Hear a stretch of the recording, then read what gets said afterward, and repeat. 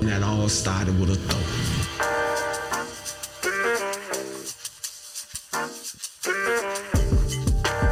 One thing about life, it always works out. One way or another, it's gonna work out. Serious fun. What up, what up? Episode 7, here we are, David. As promised, we are back. Numero siete. Is that siete? It's 7? Mm-hmm. That's good. Thank you. How you been? Good. Yeah? Yeah. How's your week been? Good. What you been up to, dude? Getting some chops in. Getting some garden chops in. Thanks for coming over on Tuesday. Getting in the yard. I That's love good. getting Yeah. chops in the garden. Mm-hmm. And it's upgraded. We have to give it a different title than garden, Yeah, right? it's moved on from garden. Where are we in the homesteading process? If we've upgraded from garden, where are we? Budding early stages homestead. I love it. Yeah. We're in the early stages of a homestead right now, ladies Early and gentlemen. stages. Early stages. When you imagine the project, like if you were to turn the property you're on now into a homestead, what is the time horizon when you think if you're in the early stages? What is it? Where are you going with it?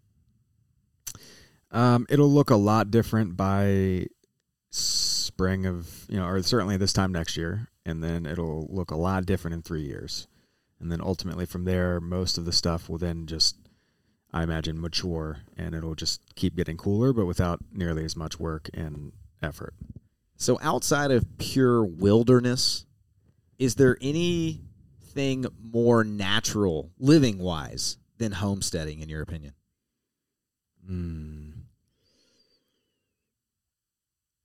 No, I mean, yeah, that's about as natural as it gets, is living on the land and being close to nature and connected with nature. And if someone is really dialed into this, you're using the wild in conjunction with your domestic home, if that makes sense. Totally.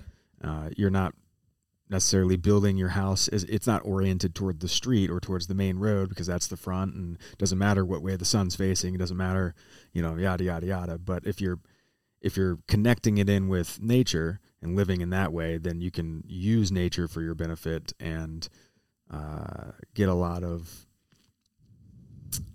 use a lot of resources in a sustainable and replicable way. Why did you go in this direction? Because it is nourishing for the mind, body, soul. It is a future income-generating activity. It is a current and future sustainability and fueling activity. I'm getting handfuls of berries now. In 3 years, it'll be buckets of berries, right? And so it's just things can continue to build and grow out. And so I started with 3 rabbits on February 22nd and didn't know shit. And now I know a little bit more than jack shit. And I have in the 30s. Like, I don't even know. Wow. Yeah. Well, there has to be a why here. Why did you start doing this outside of recreation and hobby? Because it's the right way to live, I think. I believe it's the right way to live, and ultimately I think it's a better way of living than being indoors and sick and fat and disconnected and unhappy and unfulfilled. And, the indoor comfort life is an easy life, and it also doesn't mean that you have to reject any of that or that it's, a bad thing, but I think most people don't have nearly enough outside time. And I like to stack up my outside time in ways other than just walking around or working out or something along those lines. I was thinking about saving this for another show, and we're not opening yet, but since you said it, I'm just going to play a clip that I had reserved for later, and it's about just that. Like, what you're doing is counter norm of today's society in the Western world. Mm-hmm. Yeah, counter norm. So if natural living itself is opposed to artificial living. And this show is called Artificial Everything. This isn't my opinion that natural and artificial are diametrically opposed. It's a fact by definition. Well, I'll go ahead. Yeah, let's start with this clip for what is normal today. This is from, you might recognize these people. Well, yeah, if we take a look at a baseline of what is normal for most people, I would say that normal is like high stress environment. I would say normal is waking up to a blaring alarm clock. I would say normal is waking up to a blaring alarm clock after a shitty night's sleep. I would say After going a million miles an hour, running into a brick wall and go to bed and not down regulating at all. Yeah, with blue light all over their faces right up until the time they go to bed. You know, eating late at night, snacks, goodies, drinks, swiping until 2 a.m. A nightcap to wind down. Yeah. Watching Netflix. Ordering their dinner on Uber Eats. Yeah, Netflix, YouTube. Scrolling in the middle of the night when they're up. Yeah. Oh my gosh. Coffee. First thing. Coffee. First thing. Grog easy straight to the coffee machine. No sunlight, no Boulders. bare feet. Let's see what I mean. To pop a pill first thing in the morning, many pills to just be able have to a big function. glass of Orange juice. Well, yeah. And then the work from home water. advent. Yeah. In the work from home advent the last 2 years, how many people wake up and go to sleep and never go outside? Yeah. No steps. Let the dog out the backyard and yell at it as in go to potty. without stepping outside. Let it in the backyard. Oh my God. My dogs ask me to go back inside. Well, for those who couldn't tell, one of the voices present was Dave Robinson himself, and that was from what, Dave? The Get and Lifted podcast, recent episode called Fat, Sick, and Disconnected. And y'all rattled off some things there. There's another list of things y'all are about to rattle off here in the second part of the clip, and then we'll pick up on it after about a minute. That's I'm me. out there. Yeah, I'm out there in the grass. All right, Chuck. Yeah, I mean, and then let's talk, okay, like the products that they're using, right? Toxic cleaners in the house, the women, all of our beauty products, the tampons you're putting up your vagina that are soaked in God knows what. Men's boxers with all kinds of junk. The soaps you're using, the face creams, the eyeshadow, the deodorant, men and women. Perfume. Your toothpaste sucks. Yeah, your Toothpaste toothpaste sucks. For real. Yeah. Your toothpaste sucks. I'm talking to you. It's really fun. For real. Yeah. Do we say tap water? I said tap water. No water. Drinking soda. Eating Wi-Fi candy. blasting. That's okay. You guys want to talk about one that I take for granted? You know, after making the journey over the last decade plus, like when you talk to someone, like, how much water do you drink a day? I don't know, maybe 2 glasses. Dude. And that was 8 p.m. to 8 a.m. on that list. I didn't even include like daytime stuff. Right. Largely.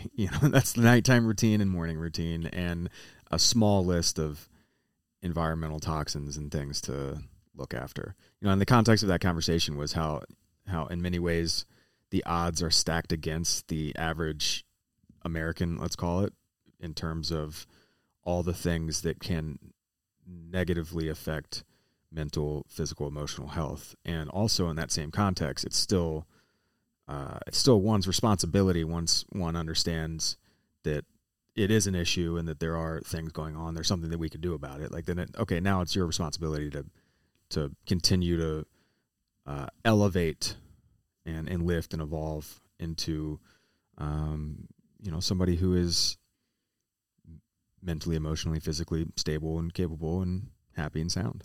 What did the majority of the products that y'all listed off there, what did they share in common? The reason that we should avoid them is because they're full of what? Artificial shit. Now, this has been promised for so long, since we collectively started putting artificial shit and creating artificial shit and putting it into stuff. It has always been sold on the promise that it's going to make things better, that this is a better version of nature, and that we should embrace it because it's so great that we have all of these things. It's making our lives better somehow. But when you really look back at the history of all of that, there's actually there's not a strong case that artificial has made things better for everybody. Oh, you made plastic. Congratulations. Now it's pouring over and killing the sea life and develop, making islands of plastic out in the middle of nowhere. Yeah, there's always a cause and effect, Dude, refrigeration is great. Great. Being able to store foods and keep and preserve foods. I mean, I open my fridge and freezer a lot. a lot. And it would be a very different world if we had to store food and we didn't have access to refrigeration. And on the other side of that, it uses a lot of energy. No doubt about it. No doubt about it. It uses a lot of energy. A lot of energy. So I mean, it's a cause and effect for everything. There's a cause and effect for everything, and what I hope to do is simply deconstruct. Okay?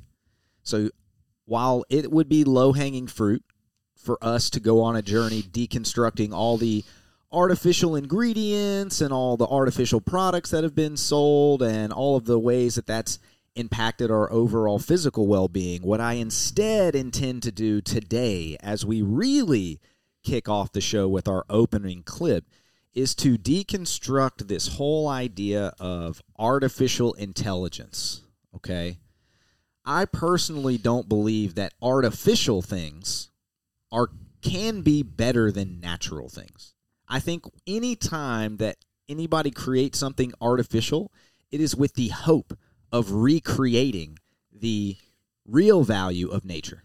And then why? Because if you can then replicate what nature tries to do or get as close to nature as you can, then you can do it at scale. Whereas nature takes its own time, and it's a very hands-off process, nature. Mm-hmm. Okay. So over the reason that I'm doing this show now, after having taken people on a journey for 5 and 6 of mind your business, meaning like, hey, there's some mind control tactics being weaponized against you, and then episode 6, here are some things that you can do to begin reclaiming your mental sovereignty over this thing. I hope that this episode is viewed under that lens. So if you're listening so far and you haven't heard episodes 5 or 6, I do recommend you go back and arm yourself with some of this knowledge, which is mind control is happening in different ways. You're being nudged into ideas, and one of them is artificial intelligence. So this right here to start the show is Arthur C. Clarke. He was a futurist in the 50s and 60s, and this is all the way back in 1964. Most intelligent inhabitants of that future world won't be men or monkeys. They'll be machines, the remote descendants of today's computers. Now, the present-day electronic brains are complete morons, but this will not be true in another generation. They will start to think, and eventually they will completely outthink their makers. Is this depressing? I don't see why it should be. We superseded the Cro-Magnon and Neanderthal men, and we presume we're an improvement. I think we should regard it as a privilege to be stepping stones to higher things. I suspect that organic or biological evolution has about come to its end, and we are now at the beginning of inorganic or mechanical evolution, which will be thousands of times swifter. Boo! Boo! Boo this man! Boo! Hit a boo button. Yeah, that's fine. That's how I would have been if I had listened to this guy. Yeah. Crickets. Fucking clown. He used inorganic. What's another word for inorganic? Artificial. Nailed it. Yeah. Great job. There's 1 for 1 today. Yeah, exactly. Artificial. Inorganic is artificial. I imagine that there's a reason that they moved away from the word inorganic and chose to upgrade it with artificial. That's a hypothesis. That's just a hunch. So the first thing I want to do is let's do what we do, which is break down words, shall we? So I have right here the definition of artificial. This is from the Oxford Languages Dictionary. It's what populates on Google if you look up the term artificial definition. Made or produced by human beings rather than occurring naturally, especially as a copy of something natural. All right? Or meaning not existing naturally. That's one definition of artificial. So if humans are making it, it's not natural. It's artificial. Could be art. I don't know. But another one here that I've noticed is of a person or their behavior, insincere or affected. So artificial is also a way to say insincere. And my personal hypothesis, this is a hypothesis, it's not a theory. I see this belief system evolving And I wanted to play that clip from the 60s first because this is not a new idea. Artificial intelligence is not a new idea. And the predisposition to believing the artificial future has now been starting to be groomed or embedded into the culture since at least the 60s, but I'd say you can go back to some sci-fi stuff way back in the day. Now, let's see. Well, what are you seeing here, Dave? Click that real quick. Artifice? Yeah. All right. See, artifice. I also have the etymology here, and I'll go back to that. But the etymology is, from artificium, Latin word for handicraft. The handicraft, not natural or spontaneous, back in the old Latin roots. So, where we're starting, what is artifice? Clever or cunning devices or expedients, especially used as a trick or to deceive others. I'm telling you, man, you go down the word game, all of a sudden you're like... What the heck? Artificial. This is your Middle English etymology origin. Clever or cunning devices or expedients, especially as used to trick or to deceive others. What the heck? Son of a gun, man. This is not pre-planned, ladies and gentlemen. This is live lookup. We're discovering this right meow. Right meow. So this to me, again, it's not new. So because it's not new, in a future episode, I'm going to give some even deeper dive into the belief systems that brought this about. But today, I'm going to focus on how artificial intelligence is being covered in the media, how it's being described by the quote-unquote leaders of the big tech industry and people that are at the leading edge of artificial intelligence. And then I'm going to briefly introduce where I believe that this is going and what is driving that. So let's start with some news deconstruction, shall we? This one is from PBS. AI tool ChatGPT has the potential to influence our lives, dramatically changing how we gather information, how we communicate, even how we work. There are also questions about how it will affect governance and what it means for the future of our democracy. William Brangham has that, and it's part of our periodic series, The AI Frontier. Did you happen to catch what they said ChatGPT? Mm-hmm. And they're concerned that it's going to have an impact on what? I'll play it real quick. Governance and what it means will affect governance. Affect governance. Governance or what? Government. Government is what? Mind control. Oh, man. So they're worried about how it's going to affect their ability to govern or to control our mind. That's what they're really saying. But that's what they're actually saying. They may not realize it, but that's what they're saying. The focus in the news with PBS here is like, oh no, how is this going to affect governance? Let's see. Could AI be used to distort democracy, not through voting, but using the technology's ability to mimic human communication and language through lobbying? That's a question raised in a recent New York Times opinion piece by security expert Bruce Schneier. Schneier is a fellow at Harvard University's Berkman Center for Internet and Society and the Belfer Center at the Kennedy School of Government. He's the author of a new book just out called A Hacker's Mind. Bruce Schneier, great to have you on the program.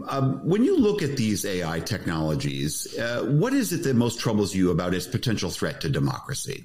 Really where it mimics humans. I mean, democracy is fundamentally a human way of organizing ourselves.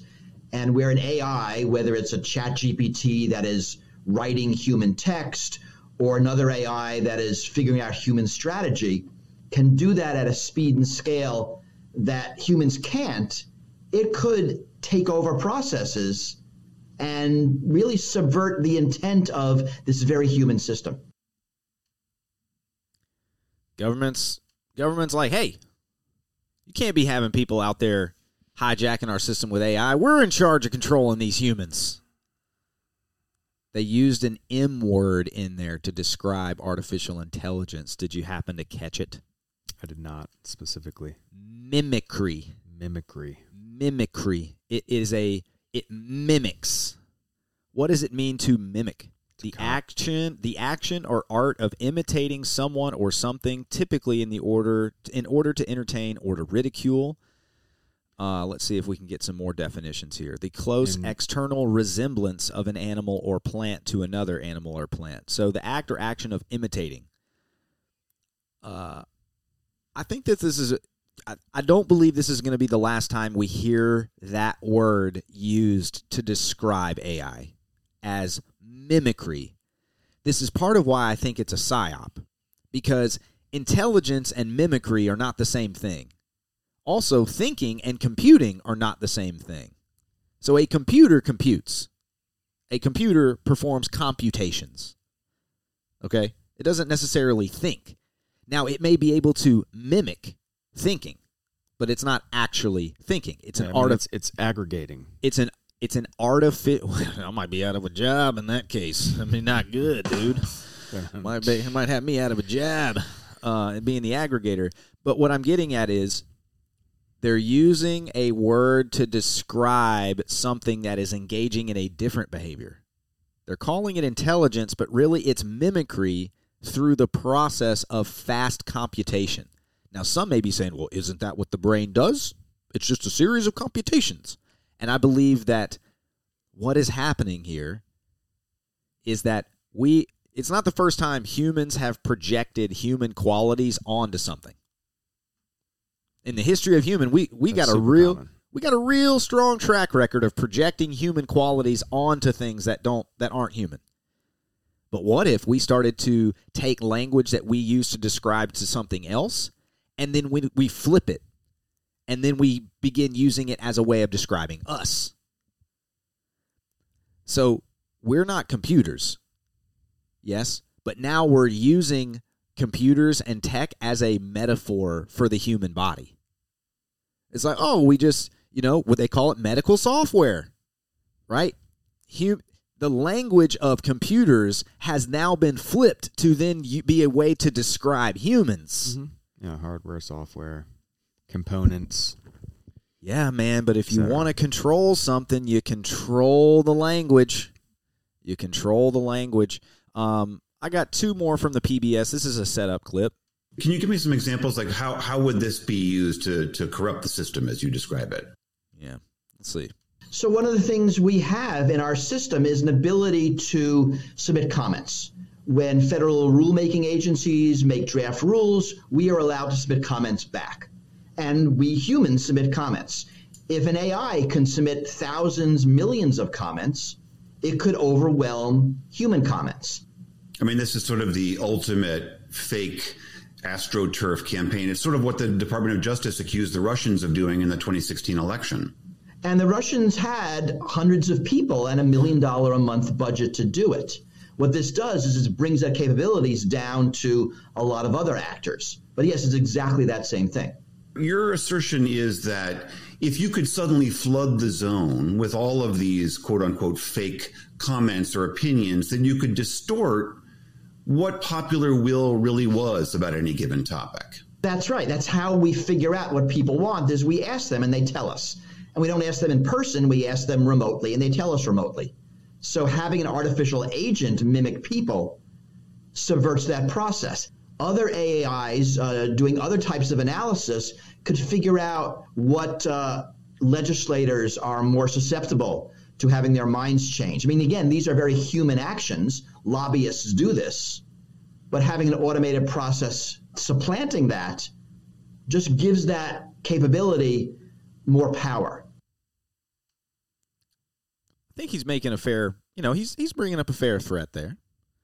But the intent of that little clip series was to highlight that one of the ways that it's being covered is as a possible threat to democracy and to governance itself. So one might think that that's because that they have a legitimate concern that that this is going to harm humanity somehow. But to me, whenever something like this is brought up, my first inclination now is like, okay, who's set to benefit from making a scare of saying this could hurt governance? Does that usually when somebody's making that argument, do you imagine that they're trying to give away power of the government or to take more power for the government?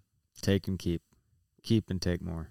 Because if we don't grant it to them, then what might happen? I mean, we might claw a little power back. Well, no. Apparently, if we don't give it to them, we're going to get overrun. Oh, you see? Yeah, got it. We're going to get overrun if we don't give over the power. So we need to make the case that this is scary for governance. That's an important their point of view. Yeah. From their point of view. So that's one of the ways that this is being covered as a possible threat to governance. Let's see. This is another different series. This is from NBC, and this is to, again, highlight what's being covered when it comes to artificial intelligence and to AI in general. What are the things that are being talked about? And then I think that there's a bigger concern. Okay. Michael Dieter has been awaiting a lung transplant at the University of Florida Health Center since December. A dedicated team of doctors and nurses attend to him day and night. But that's not all. Sensors and cameras track Dieter's every move in this smart intensive care unit, from vital signs to facial expressions and everything in between. More than 350 gigabytes of information per patient goes into a central computer, where artificial intelligence then processes the data. We could look at the patient and go, they're moving a lot. There's something going on there. Or their face has a certain grimace to it that they normally don't have. Is it possible that it could tell you before I even know that I'm having problems? Yes, 100%. We will be able to decipher complex features, complex emotions like agitation or hunger. So on one hand, we're talking about the possible dangers, and the danger that was being presented is that it's a danger to governance. But on this one, we're getting it as like this is something to look forward to. Mm-hmm. Where is this taking place? It sounds like it is in Mother Russia or some other Mother Russia hospital. They might be Kiev, the home country. No, they're like, hey, we're going to use AI for better hospital experiences. Yeah, and because it'll be able medical units, yeah. Yeah, so let's keep going on. So this is a possible usage of AI that they're trying to promote. Funded by the National Institutes of Health, the high-tech experiment enters its third year. Researchers are still teaching the technology what certain actions like sitting and standing might indicate. The hope that AI will soon be able to provide real-time healthcare recommendations. But will this new technology replace the need for humans in the hospital altogether? They are very simplistic models compared to what our brains are doing. And I don't think that we should be worried about humans being replaced anytime soon. Anytime soon. Don't have to worry about that. Don't worry about it. Yeah, man. They're saying it might replace jobs. No. Yeah. Now, industrialist thinking. Let's go back to that, David. We've gone over how industrialists think. Are they real keen on spending money that they don't have to? Not at all. What do they do instead? They repurpose waste products and make more money. Yes, they do. Yep. So whatever they can do to shave off the bottom line is of interest to industry, especially if that replaces human capital that could be faulty and not so reliable because we're a little imperfect and we can make these perfectly executed tasks and machines. Now, on the surface level, I don't have a problem with this at all. Listen, man, I don't mind if I've got a tradition. Tradition. At the end of every time I run a Spartan race, I get a Wendy's Frosty, a large chocolate Frosty on the way so back. Good. I've had one. I've had a few with Dave. Golly day, right? It's a treat. It's a hard physical exertion, and then I go and I get my Frosty, and it's the only time I get it. It's only after races, so it's the only time I really get fast food. And if I were to go in the drive-thru, or if I were to go inside and hobble my way in and wash my hands and hit the restroom and come back out and order my Frosty on the way home after a race, and I don't interact with a human being there, and I interact with some sort of computer or intelligence that takes my order and pours me my Frosty and gives me my item, and I go on my merry way, that's fucking fine. That's great.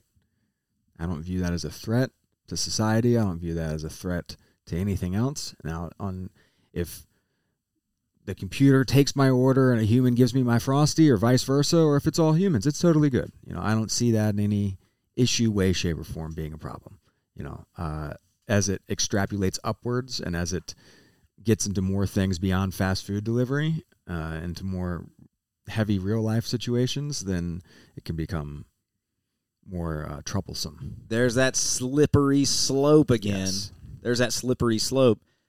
And again, this isn't the first time in human history where new technology was perceived as a threat to humankind. This has happened before. It's happened, especially in the Industrial Revolution. It happened in the farming industry. It's happened a lot of different places where, people see this new tech and it's scary because because jobs are going to be, lost and that could have an impact on people's well-being. Like this is, but this isn't the first time that this has ever happened. So, but it is a slippery slope. Let's see if there are some other ways that technology is going to be here to help out. Time to check the pulse, and Rhiannon, we begin with some TV debuts making us nervous about our job security. That's because their new anchors are powered by artificial intelligence. First, there's Sana, who's anchoring daily news updates on India Today. Her boss calls her tireless and ageless. She started by doing the weather. Thank you for that. It's really good to have the sun back. I don't really like the cold or rain, but that's the national capital. Joining the ranks of AI anchors is Feta from Kuwaiti News. She's updating the news on Twitter. Better watch out. Serious fun. The AI is coming for us. You could tell that was an AI voice. Was that something that you'd want to listen to? No. Not really. Not right now. But not right now. Yeah. Not right now. Again, this is all news deconstruction. I just wanted to highlight a couple of different ways that we're talking about it, but most of it is mostly innocuous things or things that you would want to consider, improved healthcare. There's AI's coming for more jobs. I spoke with HR professional Ira Wolf for his take on available jobs in the AI industry. Industries such as finance and banking, a lot of the tech people are moving over to those roles outside of the tech companies per se, but into banking and insurance. As you might expect, the information sector dominated, but the sectors using AI are quite diverse. Other fields with top percentages included manufacturing, agriculture, forestry, fishing, and hunting. And some surprising ones, agriculture, fishing, and hunting, about 1.6% of jobs. Education was 1.5%. Management. Looking at location, California posted the most AI-related jobs with over 140,000, followed by Texas and New York. So a lot of the people from tech, although they may be leaving the Apples, Googles, Metas of the world, certainly have a lot of other opportunities that are out there. Opportunities that will hopefully increase as AI technology continues to develop. I have my microphone off there. What I hope to highlight there is that there are several sectors that are, you could say, under threat for AI coming and taking their jobs. Right now, it's like, it's 1.5% of jobs are taken by AI in this industry and in that industry. But as you might imagine, those numbers are going to continue to swell. And what that's going to do is that it's in the short run, it is going to put a lot of people in the street. It's going to displace some folks, but it's also going to drive innovation and creativity. Which is precisely, let me make sure, this is precisely why you need this.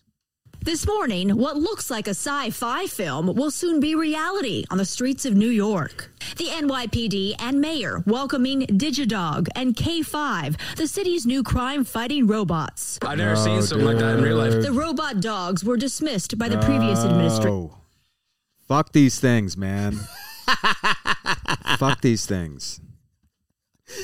This is it all turned for the worse in just 20 seconds there. All right. I was fine with everything. And now that you've been triggered, it'll be hard for you to pay attention to some of the nuance, but listen to some of the key details, especially around the name of said tech.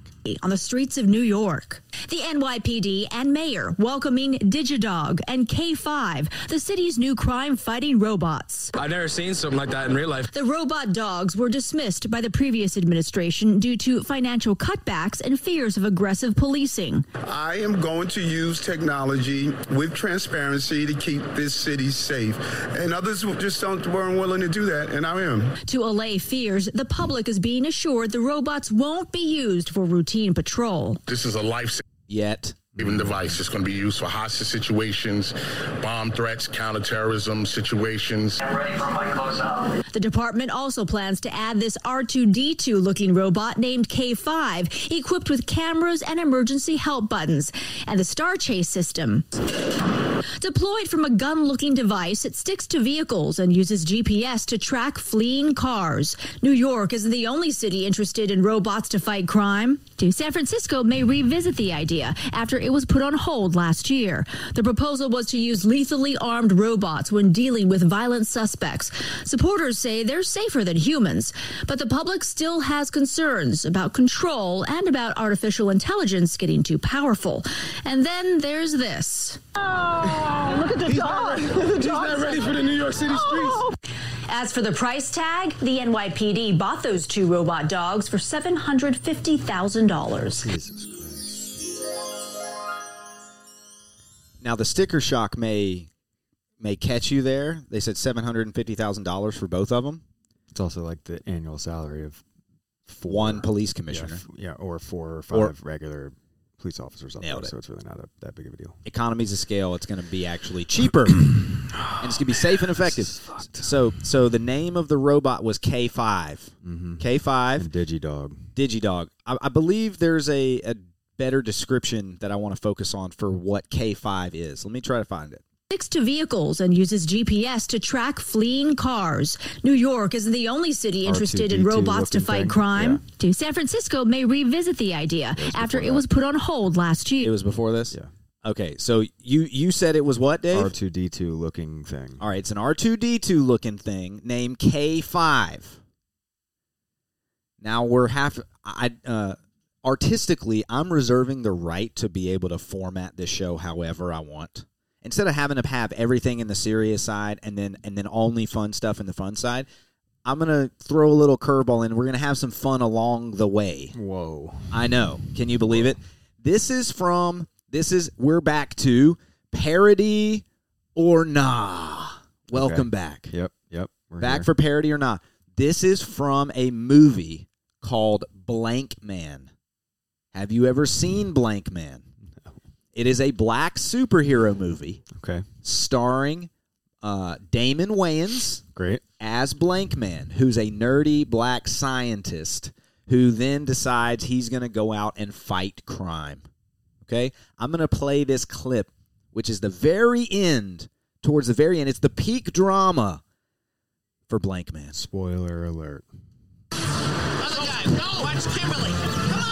Get out of the way!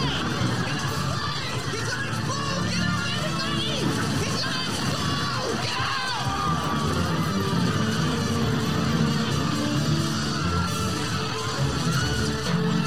Good luck, buddy. Good luck.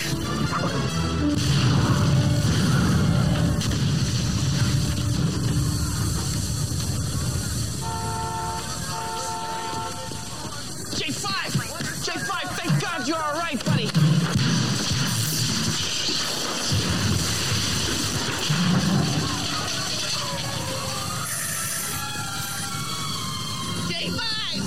J5, speak to me. So die, J5. J5, don't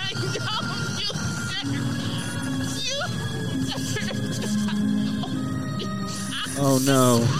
J5 is down. J5! Is this a cult classic in the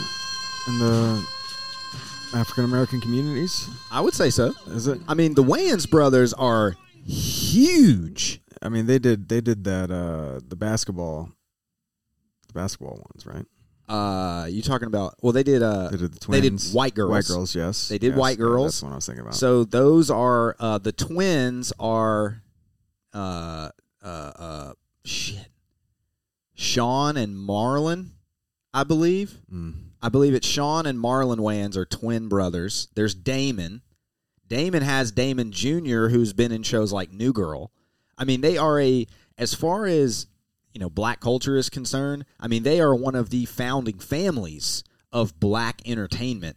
Because every one of the Wayans brothers is an actor, a comedian, all of these things. J5. So if you were to go and look up J5, how do they describe K5? Yeah, R2D2 looking motherfucker. This fucking dude in the show is a R2D2 looking trash can robot that goes and absorbs a explosive and saves everybody.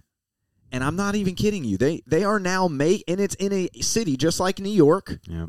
And now they're literally making K5s that are real-life parodies of a movie that came out, a black comedic superhero movie that came out in the 90s. And they're like, this is the best shit ever. I'm sure it's going to go super well. Or they're going to take some of that level of control and they're going to try to go beyond just the J5, K5s, and the Digidogs. It might end up looking a little bit more like this. But remember, this is so exciting. Hello, everybody. I'm Nicholas Thompson. I'm the CEO of The Atlantic, and I will be your moderator today. We are going to have an incredible session. The star of the show is Nita Farahani. She's a futurist and legal ethicist at Duke, and she's so smart and so interesting. You're going to learn a ton. This is how it's going to work. This guy. We're going to watch a short video. She's going to come on stage and talk, and then we're going to do a little Q&A, questions from the audience, and that'll be a wrap, and you'll leave enlightened and excited. So, first off, a video. It's going to make you see the future and understand a wonderful future where we can use brainwaves to fight crime, be more productive, and find love. Let's roll. Let's roll. It's going to make you see this awesome, incredible future that involves K5s and Digidogs and a lot more. Yeah, the type Boston of Dynamics surveillance. fucking looking motherfuckers. Well, let's keep rolling. It's about 2 minutes here. You're in the zone. Even you can't believe how productive you've been. Your memo is finished, your inbox is under control, and you're feeling sharper than you have in a decade. Sensing your joy, your playlist shifts to your favorite song, sending chills up your spine as the music begins to play. You glance at the program running in the background on your computer screen and notice a now familiar sight that appears whenever you're overloaded with pleasure. Your theta brainwave activity decreasing in the temporal regions of your brain. You mentally move the cursor to the left and scroll through your brain data over the past few hours. You can see your stress levels rising as the deadline to finish your memo approached, causing a peak in your beta brainwave activity right before an alert popped up, telling you to take a brain break. But what's that unusual change in your brain activity when you're asleep? It started earlier in the month. You send a text message to your doctor with a mental swipe of your cursor. Could you take a quick look at my brain data? Anything to worry about? Your mind starts to wander to the new colleague on your team, whom you know you shouldn't be daydreaming about, given the policy against intra-office romance. But you can't help fantasizing just a little. But then you start to worry that your boss will notice your amorous feelings when she checks your brain activity and shift your attention back to the present. You breathe a sigh of relief when the email she sends you later that day congratulates you on your brain metrics from the past quarter, which have earned you another performance bonus. You head home, jamming to the music, with your work-issued brain-sensing earbuds still in. When you arrive at work the next day, a somber cloud has fallen over the office. Along with emails, text messages, and GPS location data, the government has subpoenaed employees' brainwave data from the past year. They have compelling evidence that one of your coworkers has committed massive wire fraud. Now, they're looking for his co-conspirators. What are we talking about? Yikes. There's no way, man. So, describe the tone of her voice when she described that last segment specifically. It's like a hopeful and condescending and like gotcha with some real bitch. Let's go for it again. Energy. Wave data from the past year. They have compelling evidence that one of your coworkers has committed massive wire fraud. Now they're looking for his co-conspirators. Oh, geez, this is so great. Remember, she's so smart. We're going to learn a lot. And this is the exciting future that we can look forward to. Look at me.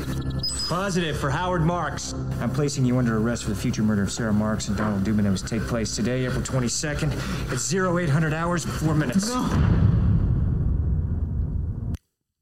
Thus far, what I'd like to highlight is that if I haven't done, I don't know if I've done a great job yet getting to the point. When I'm looking at this news deconstruction or I'm listening to it, when it has to do with how it will impact governance, it's fear.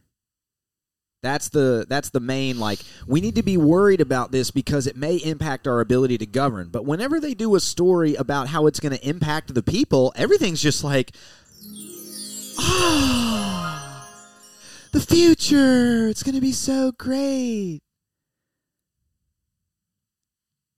I don't think it's going to be. I can't help but notice the distinguishable difference in tone when it comes to how this is presented in the marketplace of the news. When it comes to governance, shocker. When it comes to shocker. But when it comes to how it's going to impact the governance, or you could also call them the elites, you could. When it comes to how it's going to impact them, we need to be worried.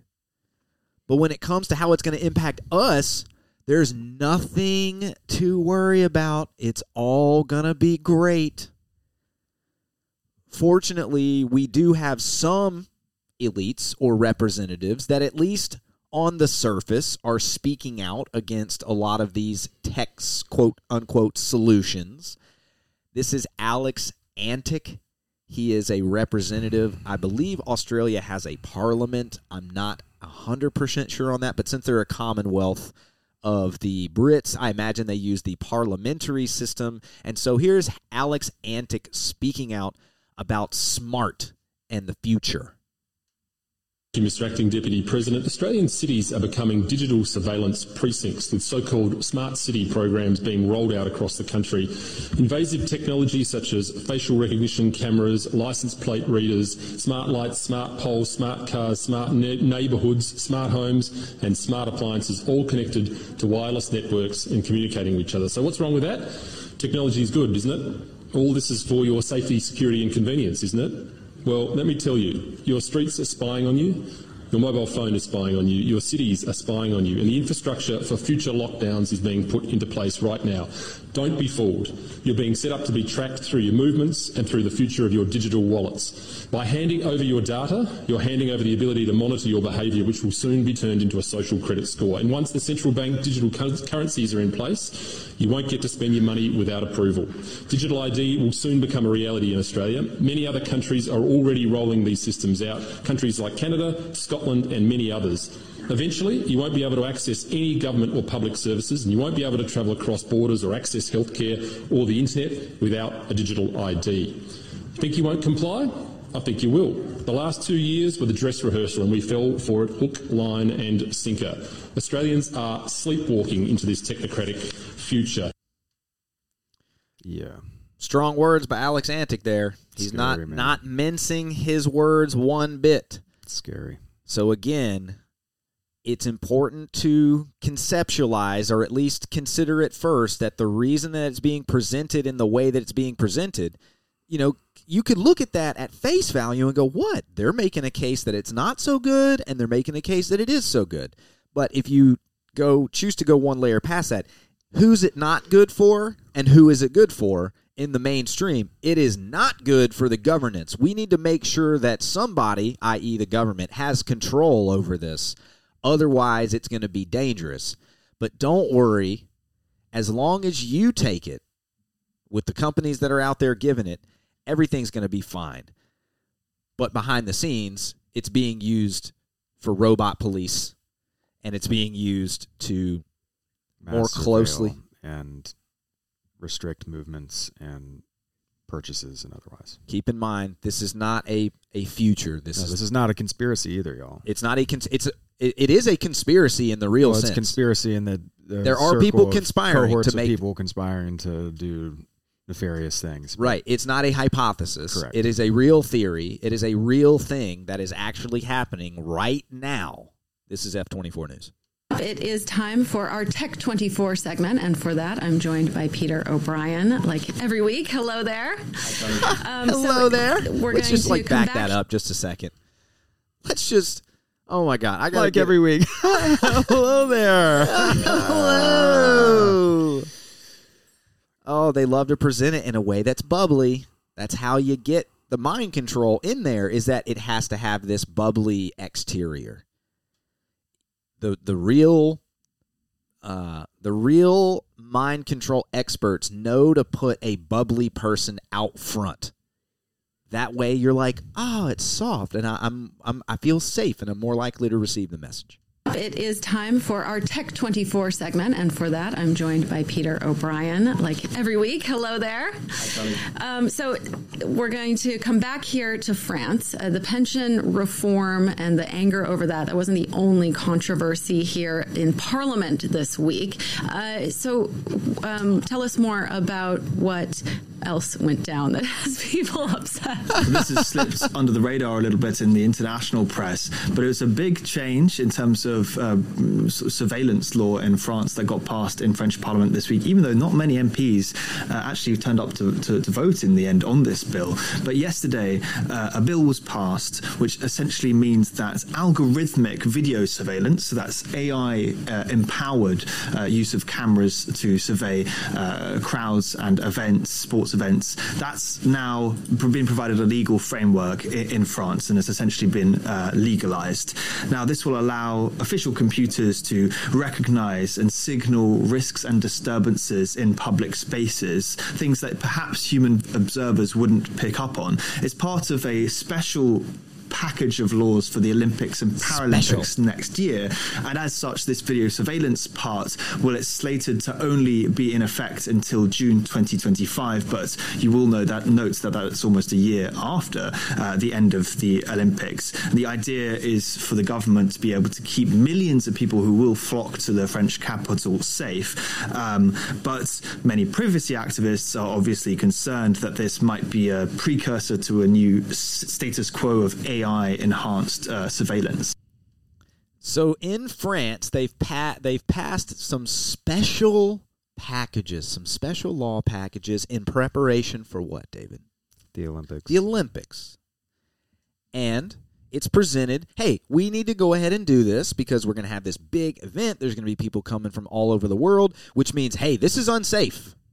It's unsafe to have a bunch of all these randos coming in from all over the world. You never know what could happen. So you know what we need to keep you safe, ladies and gentlemen, is we need more control. You got to give us the control. Why? Why do you have to give us the control, Dave? Oh, man, I think it's... They can't resist that. They can't resist that, dude. They can't resist getting more control. They just can't do it. They want it. They need it. And they'll use things like the Olympics to propagate these ideas. My hypothesis, not theory, my hypothesis that it is actually international bodies like the Olympics that are being used to spur a lot of these mechanisms in place. Mm-hmm.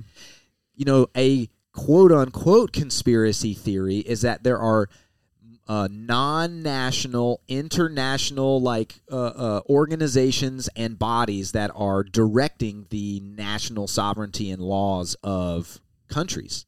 And people go, what? No way that's happening. Yet, an international, non-national, hugely influential body called the Olympics is the reason that France, a national sovereign country, is choosing to add this special group of legislative packages for control.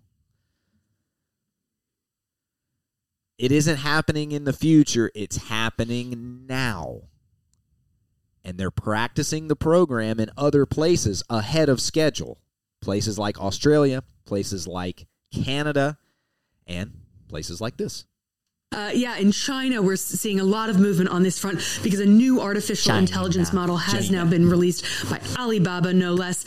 Justice authorities in Beijing are looking to impose their own rules on this sector. Now, Alibaba has released a generative artificial intelligence platform designed to rival the Microsoft-backed ChatGPT. Google and Chinese tech giant Baidu are among those to have already unveiled similar platforms. Now, Alibaba says its version will be integrated into its own apps in the near future. The chatbot is called Tongui Tianwen, which means truth from 1,000 questions. It's said to be able to draft letters or trip itineraries, advise shoppers on what cosmetics to buy, and even summarize meeting notes. But it's unlikely to have free rein because China's Cyberspace Security Administration published its own guidelines for artificial intelligence, saying that a security assessment will be required before they're allowed to go live. Chatbots in China will have to, quote, reflect the core values of socialism and not subvert state power. Developers will also have to ensure the technology doesn't discriminate based on ethnicity, race, or gender, and that it doesn't generate false information. Now, we don't know how those draft rules might actually be implemented, but governments and business leaders around the world are paying close attention to this fast-developing sector. Italy has banned ChatGPT altogether, and figures within the tech industry, including Elon Musk, have warned that things could spin out of control if the technology is rolled out too quickly. And we are totally going to talk about that, but I think we just need a quick little smoke break. Can we get a little smoke break up in here? Please. Let's do it.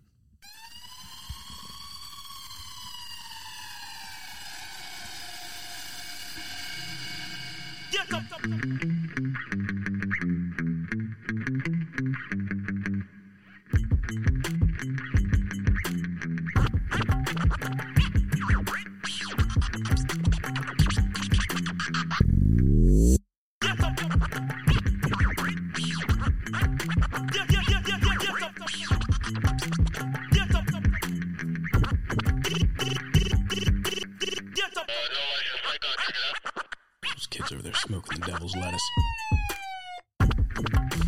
Smoking the devil's lettuce. Smoking the devil's lettuce. Smoking the devil's lettuce. Smoking the devil's lettuce.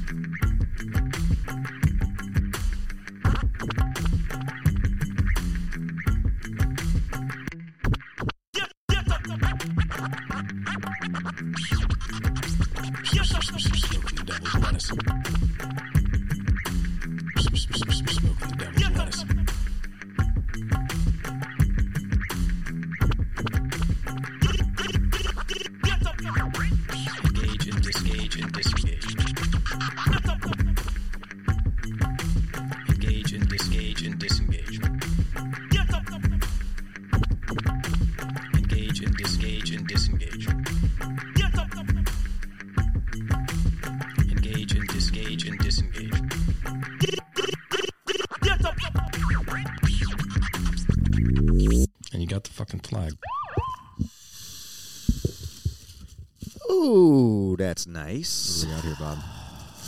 We have, I'll put you on mute there. We have some of Dave Robinson's homegrown backyard cannabis. We have Starflow? Got the whatever you gave us last time. Sour Diesel. Sour Diesel. Got some mix of the Primal Fusion Breathe herbs and some Primal Fusion Focus herbs. That's what we're rocking. Dialing in. So going back to that last clip, a couple of things that were mentioned there. China. And they were making sure that it didn't discriminate based on age, ethnicity. Yeah, tell that to the Uyghurs. And somebody else. Yeah, tell that to the Uyghurs. One category they didn't mention was status. So the old caste class systems coming back. Sure doesn't matter. And that's what I hope to, that's what I'm also showing here, is that don't worry, they said it's going to be used fairly, and it won't be used to discriminate among race, socioeconomic, or they didn't say socioeconomic class, but I have a feeling it's going to be, there's going to be a way to buy yourself out of this system, and it ain't going to be for the common people.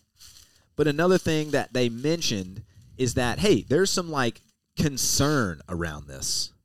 And so there are, I want to put together a cluster of news to deconstruct as well. But what did I say last time? The way it's presented, it's either going to be when it's presented like it's with fear and scare tactics, be mindful. And when it's presented as this unbelievable utopia, be mindful. Mind your own business here. Really think about what they're saying as opposed to how it's being packaged and presented. But this little bit is called the AI freakout. There was a recent freakout with the in the AI community here, and we're gonna deconstruct it. Stop training artificial intelligence, at least temporarily. That's what over 1,000 very notable individuals want. They are AI researchers, CEOs, and tech leaders like Elon Musk and Steve Wozniak. They signed an open letter. It states that AI could profoundly change the history of life on Earth. The letter said we should plan for these changes, but unfortunately we're not right now. Instead, it says we're in an all-out-of-control race to develop systems that no one can understand, predict, or control. Ooh, scary. Next clip. So they want everyone to immediately pause training for all systems more powerful than GPT-4 for at least 6 months. They want the pause to be both public and verifiable. Not just that, they even want world governments to potentially step in and implement a moratorium. We talked to someone who signed the letter, AI researcher Alexander de Ritter, also a frequent NTD contributor. De Ritter says a 6-month pause is necessary. It doesn't stifle AI research as a whole, and it gives the government time to work closely with regulators. AI is a very complex topic. De Ritter says that the pause would only work if every country commits to it. Because if some pauses and some don't, the countries that don't will have an unfair advantage in the AI race. So what are the pros and cons for a 6-month pause? We get some experts to weigh in. The executive director of Harvard InTech, Krisha Lenzo, says AI is like a train on the loose with no guardrails. She supports the letter. AI has tremendous capabilities, and it could cause a lot of problems for people, whether it's cybersecurity issues, phishing scams, or even disinformation. We really need to get a hold of what is going on when it comes to open source AI, specifically ChatGPT, which is a huge problem. ChatGPT is a huge problem, according to that. Now, my question is, a big problem for whom? To whom? Well, I imagine it's whoever called for this 6-month hiatus. And apparently there's a group of people that have called for this 6-month hiatus. Let's keep rolling through these. On the other side of the argument, a 6-month pause could stall progress. We talked to expert Adnan Masood. He's the chief AI architect at UST. He has a PhD in machine learning, and he's Microsoft's MVP in AI. AI landscape is highly competitive, and research and organizations from around the world are creating more and more advanced systems. And there is an inevitability of progress, right? Technological advancements are inevitable. They are attempting to halt progress will only delay the issues at hand.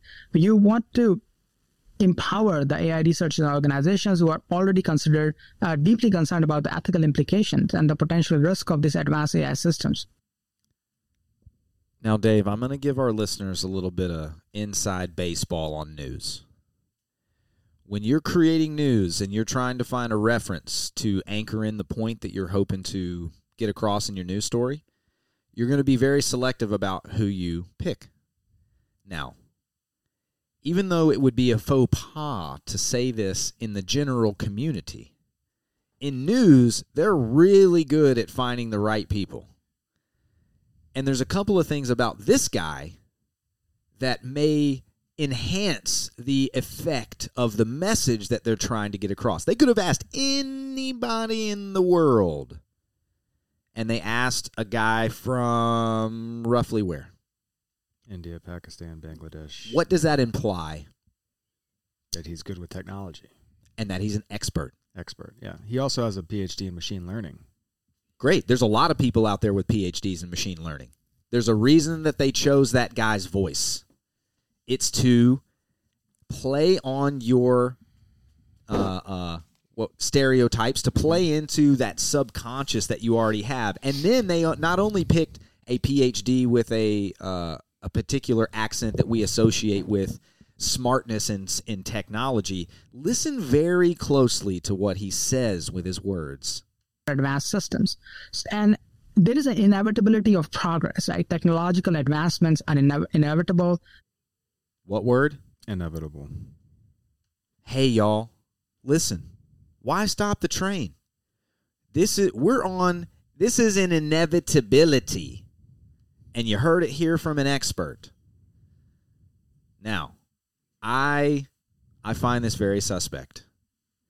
That is how this is being talked about, is that, hey, we need to be really worried about this, and at the same time, it's a what, Dave? Inevitability. Inevitability. So, on the one hand, the experts are saying we need to be worried, and on the other hand, the experts are saying it's an inevitability.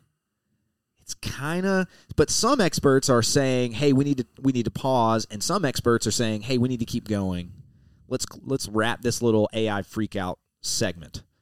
We also got the founder of Eugene AI, Sudeep Roy Chowdhury, to weigh in. His AI firm helps manufacturers with their operations. Chowdhury says a 6-month pause is not fair and that people should be free to develop the technology without government intervention. What would we achieve by not making progress in 6 months in this technology? That I'm not sure. What we can achieve by parallelly working towards framework for governing AI-based technology, that part I agree with, and we should work on that as a community. And not surprisingly, not a single person from OpenAI has signed the letter. OpenAI is the leading firm in generative AI. It was mentioned explicitly in the letter. We reached out to OpenAI.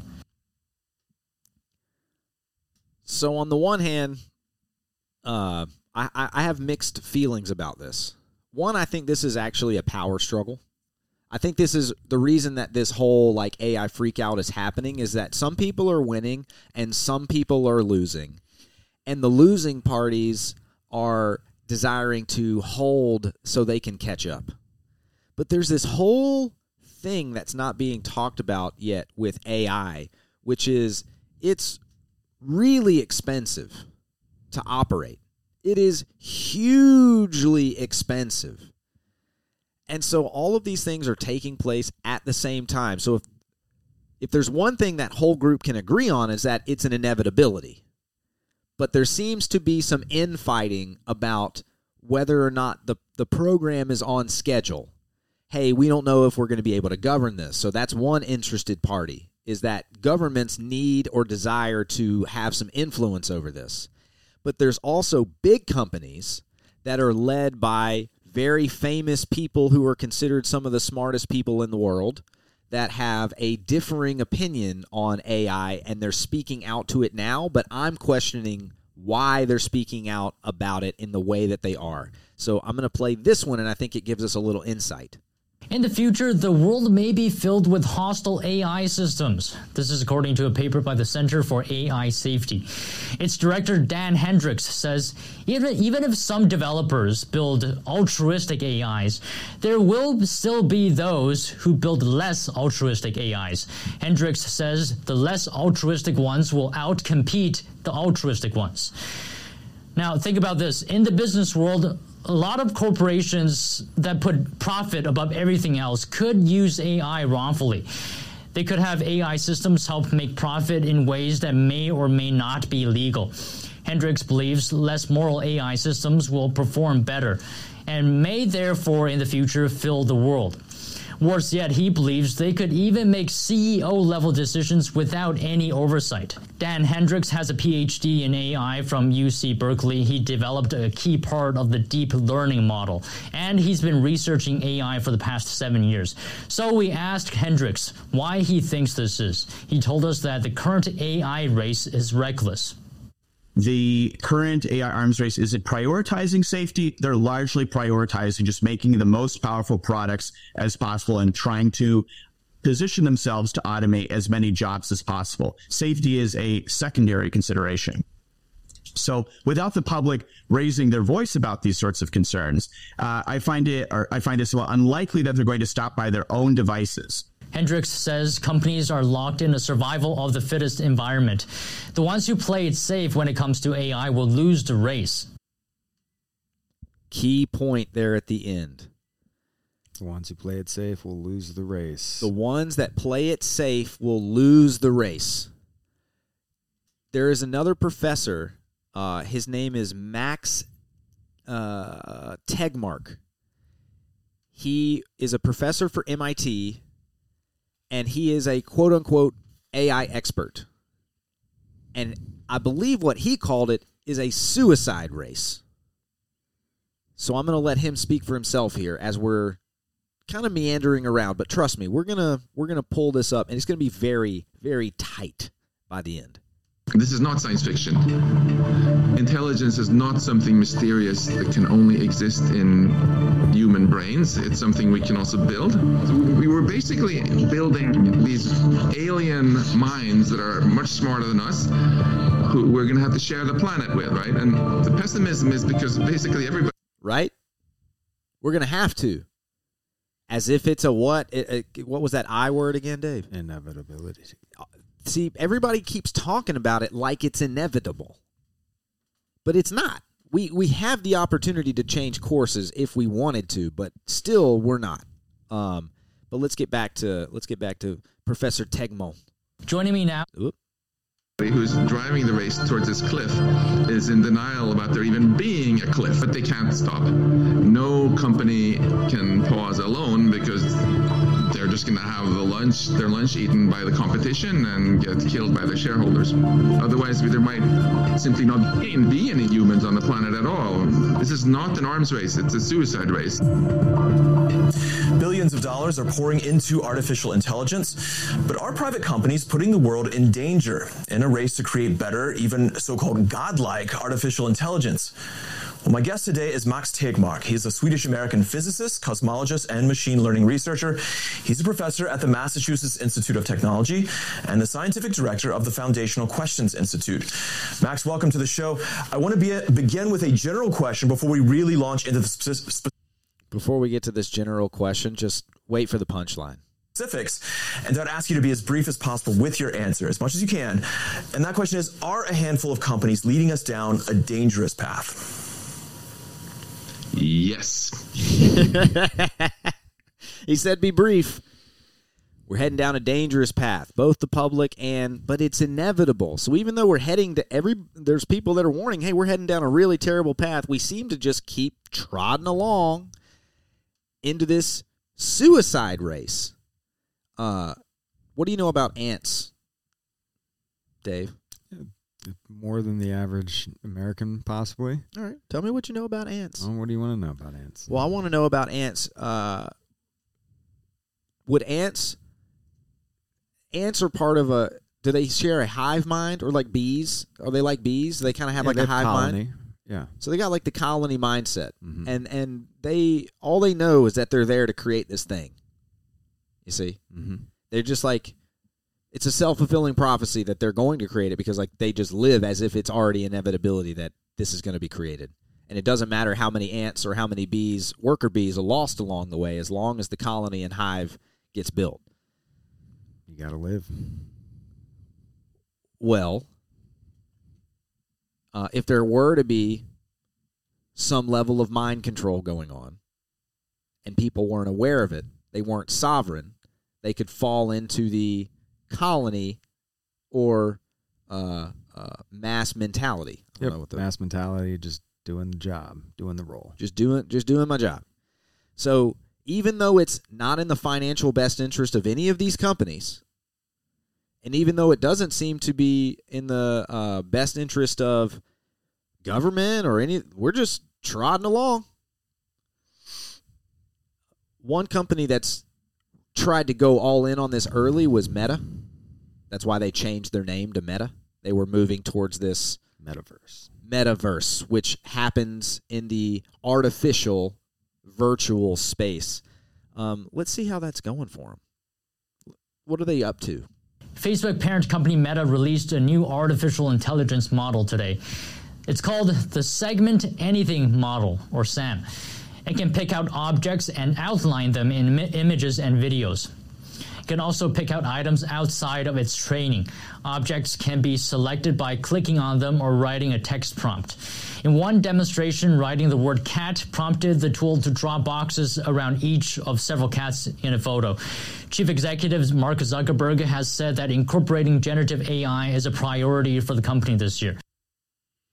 Ooh, it can recognize cats, David. Let's give them a hand. Oh, my God. Nice job, Zach. Great job. You're spending all this money, and what you got for it is you got something that can recognize cats.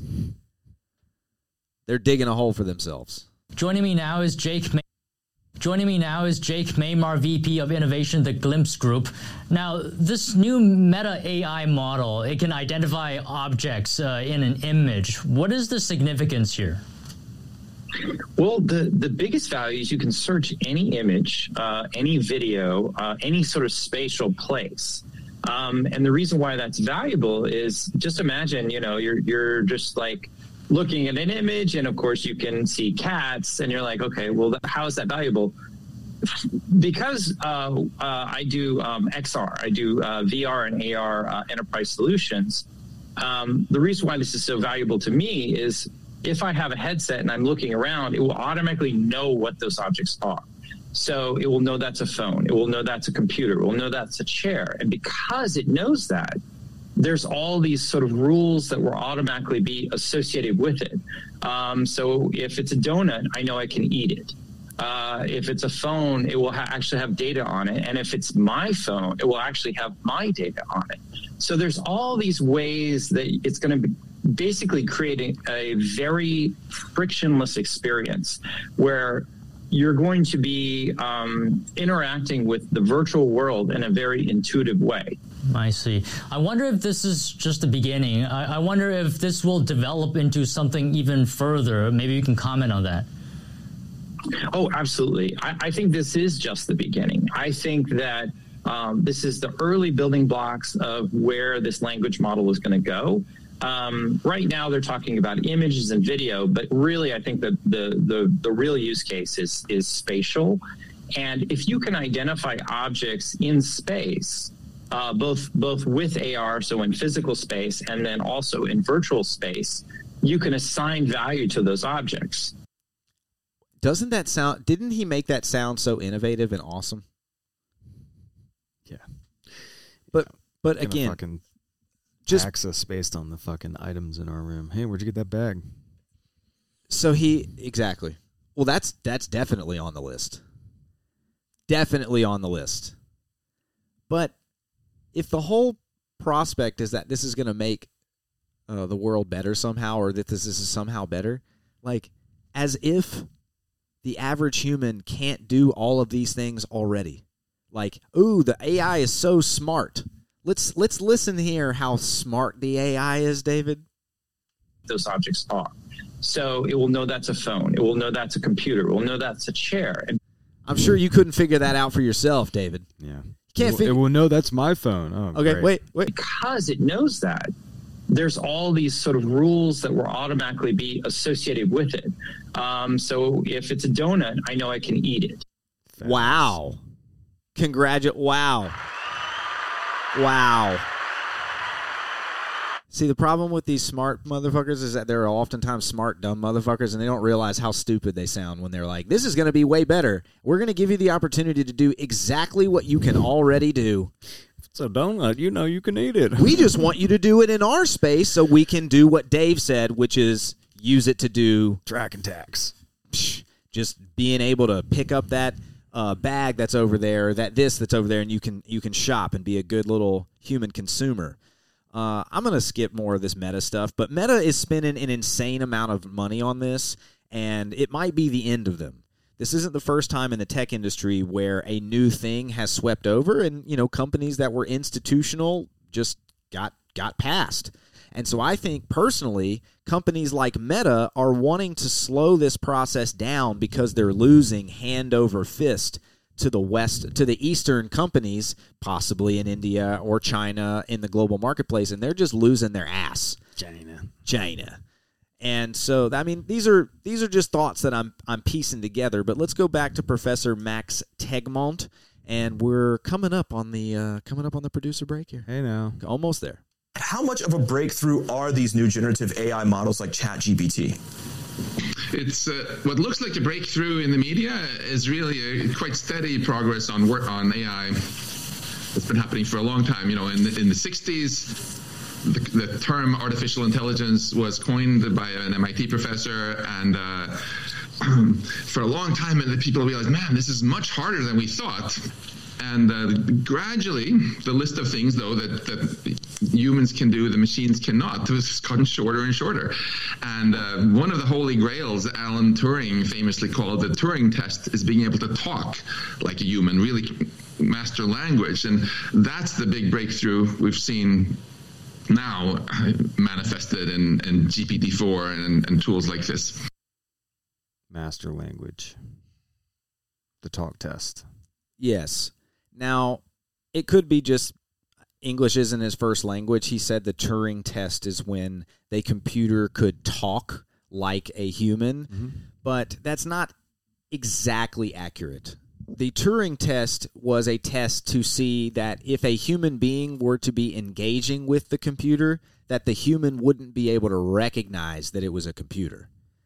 It's not exactly the same thing, okay? Because just because a computer can spit out language that is human-like, can talk like a human, the real Turing test is humans' inability to recognize whether or not it's a computer. And we're, as we heard in that replacement broadcaster that they had, Miss Feta from India or whatever. Do you remember her?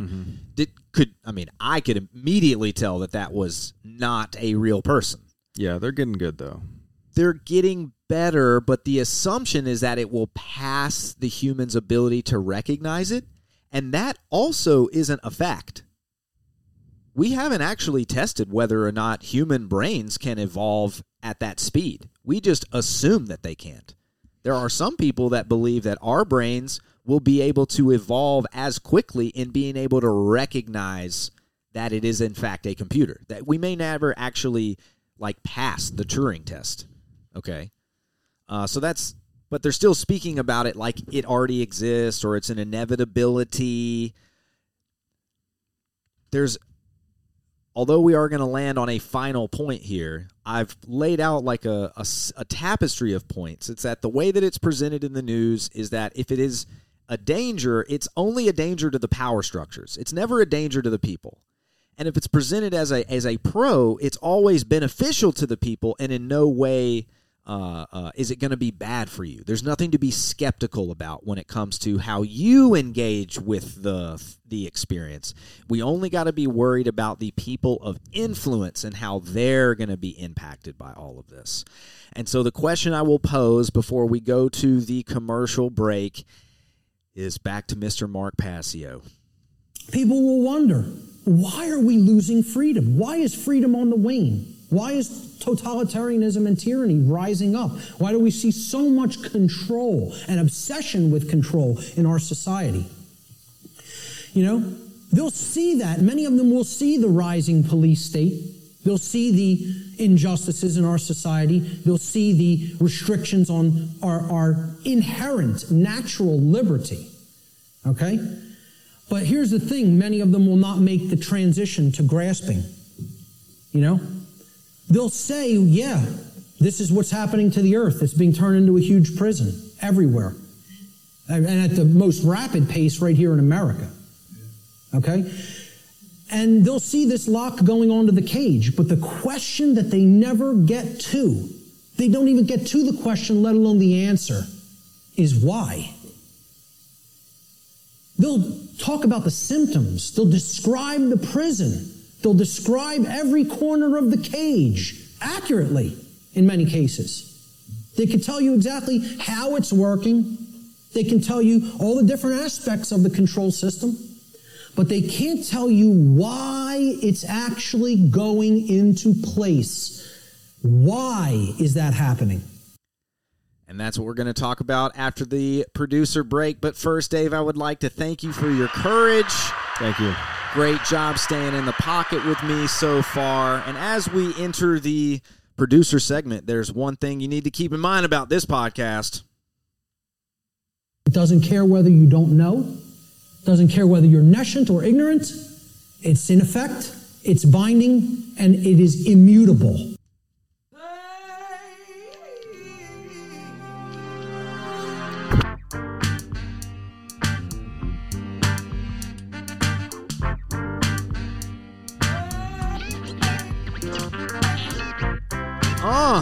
Yes, sir. Producer segment. We bouncing. This is Moontime Bounce. Today, David, we have multiple treasure booty. Oh my God, we got booty. Producers. Wow. Can you believe it? Incredible. We'll find out. Let's hear it.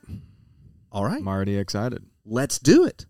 What we're going to do is I'm going to pull up our, got to make sure this thing can recognize me, and I'm going to go first, starting with Mr. Neil Gordon, coming in at $21.78. Neil! Let's go! Coming in at $21.78, and he says, I set aside, oh my God, what the heck? I just got an advertisement from PayPal right in the middle of this show. Can you believe it? PayPal's not paying us a dime. Fuck these guys. This guy.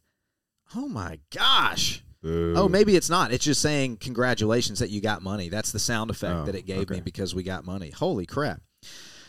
He said, I set aside, well, let me go back to it because it's like, PayPal? Why are you doing this to me, bro? Well, Neil, he said that he sets aside money. I can't read the exact note. It shows me this story that gives me this dang. Let's see if it does it again. My God. It does. Let it rip. All right, that was pretty fun. But it still won't show me the whole damn message, which is part of what pisses me off. But he said he sets aside a bit of money in his budget every month for tuition, for things that are educational, and he decided that our show deserved that budget for his education tuition. Neil, thank you. That right there is value for value in action, ladies and gentlemen. Thank you, Neil. We appreciate it. You have come in as an assistant executive producer of this show, and we are just thrilled about it. Ledge. Next up, for a donation of a whole $10 with a note of sending love and support for serious fun, Captain Seven Steves. Captain Seven what a legend, Steve, dude. the legend himself. Captain Seven Steves of the Seven Seas. Oh my God, Dave, we have another live donation right here, right now. It. Are you serious? Right what is here, going right on? now. What is going on? What is going on? What happened? Tell me about it, Bob. Coming in as the executive producer level, $25 from Mr. Davis Atterbury. Davis, my guy, dude. Let's go. What? As it's happening, man. Value for value in action, ladies and gentlemen. Ladies and as and you gentlemen, can tell, we are thrilled. We are excited. Brooks is buying ice cream tonight. I'm buying ice cream tonight for our dude Nate Dogg's no doubt. His birthday. His Yep, 35th yep. birthday. Yep. And it's the least value I could provide because Nate has provided All Good by Paris Robinson as the opener, the theme song of this show. He's given me Moontime Bounce to use to this, which is what we use for the producer introduction. And we have value for value in action. Man. We have had 3 booty donors. I could have spaced them out, but who knows? Maybe we'll just keep the rhythm going. Let's keep One this week booty we get segment them. Let's going. keep that booty segment long. We Love like it fat. Love it. God, I love a Thank you fat for the booty treasure. section. Thank Thank you you for the treasure. so much, guys, for your treasure. It is deeply appreciated. And so if you are listening to this show, we operate under the value for value model. Dave, the reason that we do that is because we're talking about some things that we think are very real and are very important, and they may not be very popular. So by taking sponsorships, I then engage in a type of relationship where that sponsor may decide they don't like what I'm saying so much, and they like to use those dollars over my head, over our head. You remember the company that came and strong-armed me, dude? We got strong-armed by freaking Whack Arnold's, man. Whack Arnold's, man. And so that's what those sponsors do. But instead, we choose the value for value model, which means that our audience members are actually producers of this show. And they can help us produce this show with 3 different things. Tell them what it is, Dave.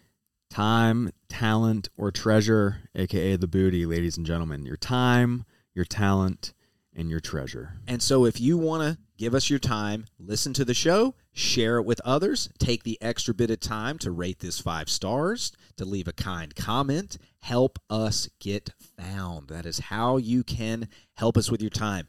With your talent. Back to freaking Nate. He gave us the Devil's Lettuce. It's our smoke break song. Yep. Nate's all over this podcast. So you can, Ben Walker, our buddy, made a song that we use for Bop or Flop. No doubt. We love it. He sent it. And we deeply appreciated the amount of time and talent that he put into that to give us that opportunity to have this segment. And so if you want to potentially create a new logo for us, if you wanted to create our web page and you wanted to manage our web page, for example, that would be huge. That would be talent that we would be willing to receive. And of course, like you heard from Davis Atterbury, Neil Gordon, and Captain Seven Steves, when you send us your booty, we read your name, we say thank you, and we give you a big round of applause. And thank you to the original producer, Mr. Sean Rivers, as well. Thank you. A couple weeks ago. Exactly. Our founding booty participant. Coming in huge at $1. Baby Bear, thank you, sir. We've said it many times. Many times. If every producer of this show were to donate $1 per show, we would love it. So if you go out and you introduce people, go out and remember, give them that 5 fingers face slap for me and ask them this question. What is the 5 fingers say to the face? Slap! Exactly. Go out and give them that 5 finger face slap for us. We would appreciate it. We also have a producer who has given us a song for Bop or Flop. Okay. Are you ready, David? I'm ready. I ask you, is this a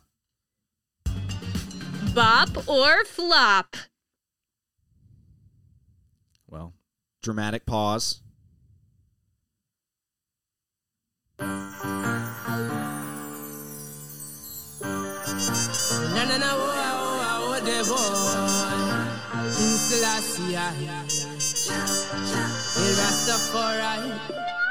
I see the cause, I choose to be a part of it. Babylon's got no love. Them think we gone, here now ya being enchanted. Judgment fall them. Them still a one, King Emmanuel one them. Till Shiloh, till Shiloh. Be confident in a good over evil. Sun will rise, bring life itself. Many will die before it sets. Mankind the greed goes to his chest. And proud and shout, I'm the best. Good over evil in our life test. I hear the king till my last breath. Now ya bingy chant, oh Babylon fallen. Me say you can't kill the tree if you can't kill the road. We're bopping. Oh my God. We're bopping. We got a bop on our hands, ladies and gentlemen. Let's turn it back up. Friday them try execute and them knows. Capture the most not you can't kill Rasta. No. Oh, I've been reminded by system change. I'm restless, but my soul won't surrender. No. Capture the most not you can't kill Rasta. No. Brothers have been reminded by system change.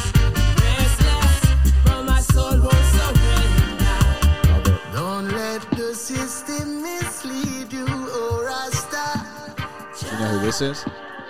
Don't let the system deceive you, no Rasta. Man, Rasta to the end and from the beginning. Damian Marley? It's a Marley. It's a Marley. It's a Marley. We have permission to play this track. It was given to us by our dear friend David Slur, member of the Wailers Trio. Legend. Friends of the show, brethren of the show. David is a member of the Wailers Trio with our last producer, Mr. Bingy Music, who gave us High Grade. Mm-hmm. This is Kya Kill Rasta with David Slur featuring Joe Mersa Marley. Rest in peace. Joe Mersa has sadly passed away. He is the son of Stephen Marley and the direct living grandson. Well, unfortunately, he has passed, but he was a descendant of the legendary Bob Marley. And we have just bopped. It's a bopper. It's a clear bopper. Yeah, clear bop, man. Clear bopper. And thank you, David Slur, for providing this segment and value in the value for value model that we are using for this show. We, again, deeply appreciate it. Now, I'm not going to spoil my ISOs. We're not... we're going to get back to the show. We're still in the show. Oh, man. All right. We've done do it. The producer break. We've received time, talent, and treasure. Yep. And we appreciate it. We do indeed. And again, just to remind you, this is the Serious Fun podcast. Doesn't care whether you don't know. Doesn't care whether you're nescient or ignorant. It's in effect. It's binding. And it is immutable. So true. And that's why we're out here. To provide awareness and to provide value, and to all of the producers that provided value in the form of their time, their talent, and their treasure. Again, we appreciate it. Thank you. Thank you. So, back to this whole AI thing. I'm not trying to prove any particular point per se, but I am aspiring to start to deconstruct something that is very wildly popular right now and being discussed as if it were an inevitability, even though it's causing a lot of harm to a lot of companies that already exist. And so just to kind of refresh that narrative as to say, hey, we had this big to-do recently where some of the quote-unquote smartest people in the world said we needed to go on pause. So I'm going to bring, this is a guy named Douglas Murray, and he's weighing in on this whole situation. It's an extraordinary letter, I have to say. Pretty much unprecedented. I mean, these are people at the absolute forefront of the technology we're talking about who are expressing deep concern. I mean, to call for a 6-month moratorium basically on further advancements in the area suggests that they're deeply worried about this. I mean, this has been coming on us for 25 years now. Listen to how he describes it. So it shouldn't be that much of a surprise that the ability of effectively the computers to go faster than we can go on the treadmill, that the treadmill of technology is running faster than we humans can run. We've known this for a long time, but the fact that there has now been this stressing that we could be in trouble. They don't know what it's capable of. I mean, to call for a 6-month sort of ban on this, I think it's quite extraordinary. We've known for about a quarter of a century now that this is coming. We've known for about a quarter of a century now that this is coming. Inevitability, the age of singularity. You know what else was an inevitability, Dave? Flying cars. A pandemic, too. It actually comes from the 90s when Kasparov, the great chess champion, was beaten. Now lives here in New York City. Exactly, was beaten by the computer. And he said in his notes, he said, the worry I have is that the computer isn't calculating, it's thinking. We are 25 years on from that now, and the computers are thinking. Can you imagine the internet has revolutionized our lives in so many ways. It's like the printing press in the Middle Ages. We don't know what the consequences of this are going to be, and we are currently living through an era where it's printing press after printing press is being discovered underneath us. Right, and Douglas, it's just so important for everyone to know these are the smartest people amongst us who are demanding a global pause, not a arbitrary senator from a state. No. This is for real. And look at some of these people, from Steve Wozniak, co-founder of Apple, to Elon Musk, Andrew Yang here in New York. Thanks so much, Douglas. Man, this really chaps my behind. I've never been so irate in my whole fucking life. This whole thing that, like, hey, don't think for yourself on this. Whatever you do, don't think for yourself on this, because demanding a global pause, not a arbitrary senator from a state. No. This is for real. Elected. And look at some of these people, from Steve Wozniak. No, let me back it up just a tad bit more. After printing press is being discovered underneath us. Right, and Douglas, it's just so important for everyone to know these are the smartest people amongst us who are demanding a global pause. It's the smartest among us. So they're demanding a global pause. Not a arbitrary senator from a state. It's not an arbitrary senator from a state who actually somebody who was elected, who literally represents the people. Yes. It's the smartest among us, and we need to listen to them. Don't listen to the person that could actually represent you and create some change for you, at least in your jurisdiction. And certainly don't think for yourself on this. Go back to the smartest people in the world. Defer response. Abdicate your responsibility is the message. And as we discussed in a previous episode, that is impossible. You can only give it away on purpose. They're asking you, they're priming you to give away your responsibility to the oh so smart. The smartest among us, not some random arbitrary. Arbitrary is a very sharp word to use there. I mean, in fact, I'm going to do a live lookup on what the definition of arbitrary is. Arbitrary, based on random choice or personal whim, rather than any reason or system. What a subversive word to use about a senator. Random senator. Yeah. A random choice. Whose random choice, Dave? Ours, as the people. Rather than any reason or system. It wasn't because he was elected. He's just arbitrary. He's just throwaway. He's nobody to listen to. The person who could actually help form the government to help the people. No, don't listen to him. Listen to the smartest among us. Let's finish the clip and we'll keep moving. This is for real. And look at some of these people. Another NLP. NLP, right? This is for real. This is for real. But what's the opposite of real? Artificial. This is artificial. This whole idea is artificial. And they're jamming it down our throats, and I want to find out why. Sure, they may play good cop, bad cop on TV in the news. I think that is all a shell game to make it seem like, but the word that keeps coming up is inevitability. It's inevitable, it's inevitable, and it's inevitable. Now, who is right now the hottest name in tech and is considered widely, regarded as one of the smartest people in the world? Elon Musk. Bing. Bang, bang, bang.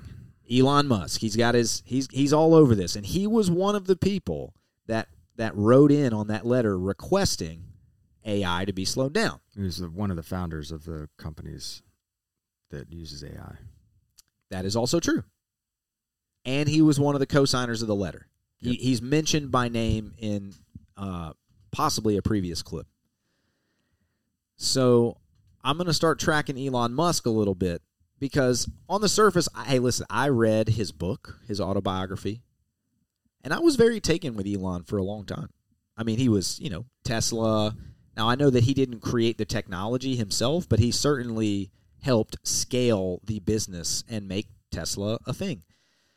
He started or at least bought and scaled a rocket company that's now sending people into the outer atmosphere, if not full-on space. He's partnered with NASA. He was one of our early sponsors here. PayPal came in there with their metal intro. Very true. Yeah. Exactly. Smart. Very unequivocally an exceptionally smart individual. And I'd say I'm going to use a particular word here. He is both clever and very cunning. Yeah. He is both clever and very cunning.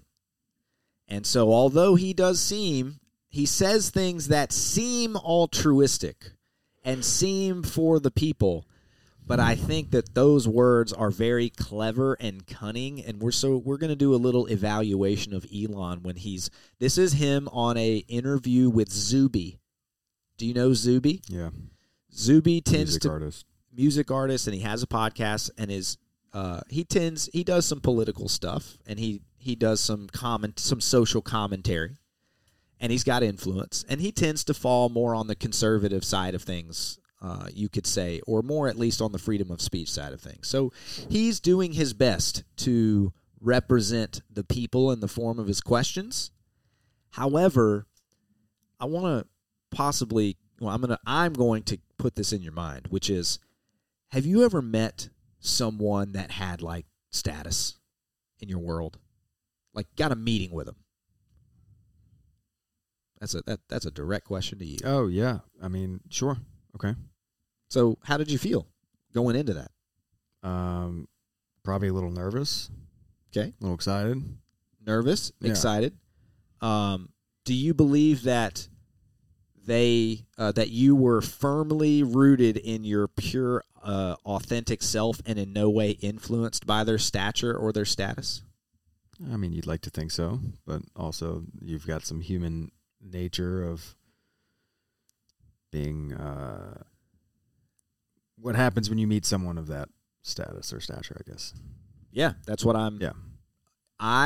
So if you keep in mind that Zuby is probably having, Soft Talk acknowledged, the interview of his life. He's interviewing Elon Musk. Yeah. He's got 287,000 followers on Instagram, which is a lot, but it's not a lot. Yeah. This is big time. Big time hit for Zuby is that he's interviewing Elon Musk. One, there's something called a laugh till. When people are uncomfortable or nervous, they laugh. So keep that in mind as we examine a couple of these clips when it comes to Elon's greatest concern about AI. What's your greatest concern with artificial intelligence? Because I know that you have worked with it, but also I know it's something that you personally have massive concerns about as well, which you've voiced in this podcast and elsewhere. Yeah, I think that actually the most likely outcome for artificial intelligence is that it is good, that it will improve our lives, most likely. But there's some chance. Most likely. That it will not, and I think we just need to be cognizant of that and understand it's a powerful technology, it's a double-edged sword, and we need to put a lot of effort into ensuring that we have a good AI outcome and not a bad one. Mm. Okay. So that seems like a logical thing to say. Yeah, it's rather innocuous. It's very neutral. It's totally in the middle. He's just saying that's very political. He's like, yeah, I think that it'll be ultimately good, but we don't know. And because we don't know, we need to like do these things and keep this system in place. And it's totally in the middle. What does a good one look like? Great question. Mm-hmm. Not just going to let him off. What does a good one look like? Mm-hmm. Cool. Well, I'd recommend people read the Ian Banks books, the culture books. That's the best representation of a positive AI human future that I've seen. So he refers to Ian Banks. Ian Banks is an author. He wrote something known as the Culture Series, which is a pretty large, looks like about 8 or 9 volumes of books. And the Culture Series is a science fiction series written by a Scottish author named Ian Banks that was released between 1987 and 2012. And so when he answers the question, but I want to know if he avoids it. So I'm going to back it up really quick.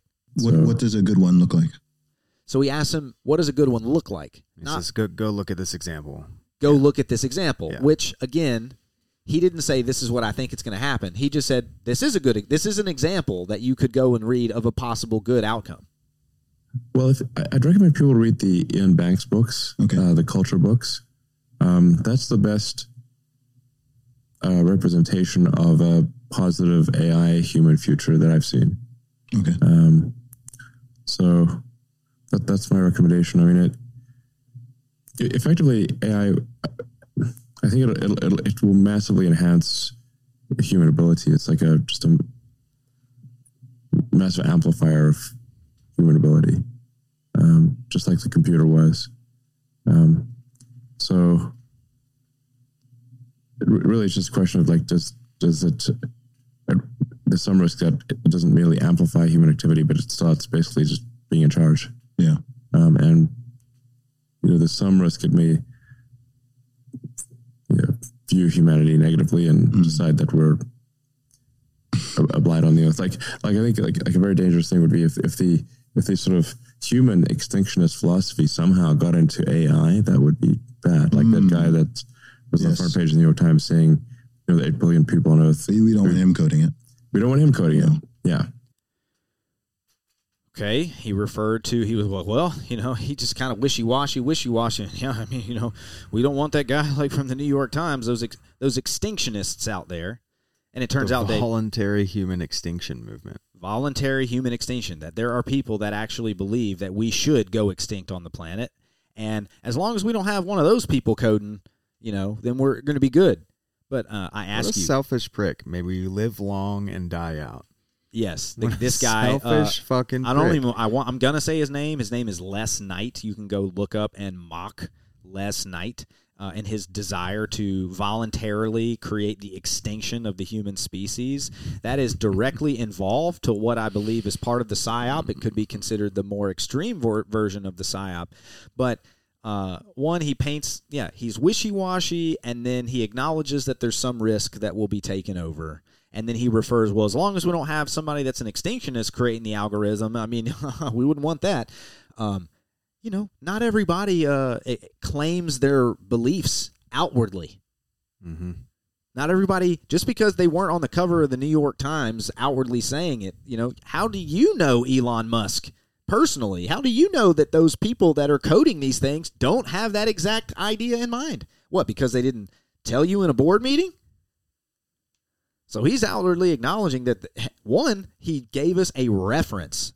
This isn't a conspiracy theory in the common nomenclature. He gave us a fact that there is a group of people that believe in voluntary extinction of the human race. And there's a lot of ways that one could go about doing that. Mm-hmm. And one of the ways would be to, start priming people to go into this alternative future where everything is happy and awesome and in no way worrisome to you. It's only worrisome to the systems of power and control that if this got in the wrong hands, they'd lose all their control. And if they lose their control, we'll lose all of our safety. And as long as we don't have nefarious characters like Les Knight, and maybe he's not nefarious, but his beliefs sure are, that we should voluntarily create extinction of the human race, and we wouldn't want somebody like that controlling the AI, but it is on the table as a reality, according to one of the smartest people on Earth, Elon Musk.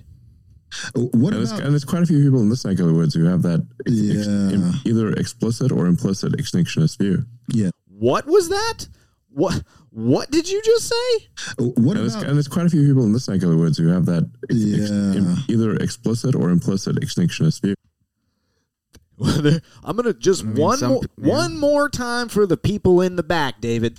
There's quite a few people in this neck of the woods who have that either explicit or implicit extinctionist view. There are people in this neck of the woods, i.e. California, in the big tech industry, that he said either implicitly or explicitly have this exact goal in mind. I'm going to let him keep going. Yes. Where they view humanity as a blight on the face of the earth. Yeah, there's a lot of antinatalists in the world, and people who actually anti-human. Yes, like you said, people who don't have the pride in being human, right? There's people who Yeah, would they even feel say, guilty or there's people who something. even say that that's a speciesism, you know. That's, Yeah. yeah. I mean, I'm a human supremacist. I'll be open about that one. Yeah, I mean, I think we got to fight for Team Human. Like, if we don't fight for it as humans, who will? Yeah, I mean, if the Earth exists and humans do not, then it's like we're saving the planet for who at that point? Yeah. Yeah. I have a guess who we're saving the planet for, Dave. And it ain't for the common folk, homie. All this artificial mumbo jumbo that they're talking about, this awesome future where everybody's, getting all of their needs met by artificial means, food, shelter, and all of your living, they've already started that process. They started that process a long time ago. But now they got to start grooming us for the next step. And the next step, there are, according to Elon Musk, people in the positions that could create this reality with the implicit and or explicit stated goal of being human extinctionists. Mm-hmm. Or you could say people who desire to depopulate the earth. Mm-hmm. A very famous one is named Bill Gates. But it's people in the big tech industry that are doing this. It's people in the big tech industry that are carrying around these explicit and implicit beliefs of eradicating human species, making them extinct, humans. But they are going to try to get us into a different type. We're not going to be humans. Humans will be extinct, but we're going to try to bring about something else. And the way that you would do that is you have to start, I'm going to keep saying it, grooming people into this belief that this is an inevitability and going to happen. And here is performer Bo Burnham talking about having gone into Silicon Valley and what he noticed. Why do you think Snapchat exists? Why do you think they would make a company for 13-year-olds where a photo disappears after 24 hours? Why do you think kids would want to use that? You know, I've been to Silicon Valley. I've met these places. They're buildings full of 300 people who are all employed to give children what they want, not what they need. The base interests of children's wants. Because before you wanted to get to a kid, you had to appeal to their parents because their parents would turn the television off. So if you wanted to make a program for a kid, it had to appeal to their parents because their parents were in control of the media they consumed. The kids have direct access to it now, so it doesn't matter. And there's an entire dialogue happening between these tech companies and kids that parents are completely unaware of. Dave, you actually made that exact point on our show before. Do you recall? Mm-hmm. You were like, funny. Yeah. Huh? And you gotta, they're marketing it to the kids as opposed to the parents. Exactly. Used to program towards the parents, the nag effect. Exactly. Yeah. And now they get to skip. They get to skip right by the parents. Mm-hmm. And they've created a lot of mechanisms to be able to get right by the parents. And kids are who you have to get to. Before the parents have actually given them real morals and ethics and values, you have to create separation between the child and the parent. You have to remove the parental authority, the God-given right, the natural right of parents to have authority over their kids until they're legal adults belongs to the parents. So if you are going to create this outcome that you want, you need more control, and you need to control the thoughts of kids to create this and instill this belief that it is what's the I word? Inevitability. So I'm going to pull in a real loose cannon. I'm going to pull in David Icke on this one. And he is a widely known conspiracy theorist, but sometimes the conspiracy, quote unquote, conspiracy theorists say some real truth. And if you could get past some of the dramatics of the language, you might be able to hear some truth in this one. I can't even believe I'm asking this question, but do you see any way where humans and robots can coexist harmoniously? Once AI is connected to the human brain, AI will do more and more of human thinking until human thinking as we know it is basically negligible. In other words, human consciousness reaching conclusions through a sovereign mind is planned to be history, because that's the last thing these insane people want. So the idea of AI is to take over the human mind, the human perceptual processes, thus dictate human behavior. That's why it's happening. And the reason they're doing so much targeting of the young, and have done over the years now, in terms of this technology, is because the young are going to be the adults when they want to bring this in full blown. So they're preparing them and perceptually programming them to accept it. Strong words from Mr. David Icke there. Makes sense. Well, I mean, we have a lot of evidence for this is happening. And, we can say, it's like, well, they're just marketing to kids. What's the big deal? It's like, well, we know that marketing and nudging comes from the marketing world. Marketing world comes from the psychology world. And psychology world is the study of the brain, and marketing is a direct descendant of mind control. Now, we might have created what we consider to be innocuous practices that, you and I engage in marketing. We try to influence people to engage in a trusting relationship with us. We do that. Not saying that it can't exist. I'm just saying that because it does exist, we need to be able to examine it with some pretty fresh eyes and not just take it for granted because it's been normalized that this behavior is to continue. Because if it does, we're looking at a wildly new, dramatically new looking future. I believe this is going to play off the point that David Icke just set up, which was that AI is going to take over more and more and more of human thinking. I believe, before I jump right into these clips, let me take a look to see if, let's see. I believe I'm gonna save those clips. I'm gonna save those clips for another show because the next show that we're gonna take on is gonna be right after this. You know what? It's time, David. It's time. This is what the world's gonna look like. Tired of waiting for a response from an adoption agency? Unable to find a suitable surrogate mother? Worried about pregnancy complications? Worry no more, because Ectolife got you covered. Oh, yeah, the Matrix is great. What is that? Growing babies. What is Ectolife, you ask?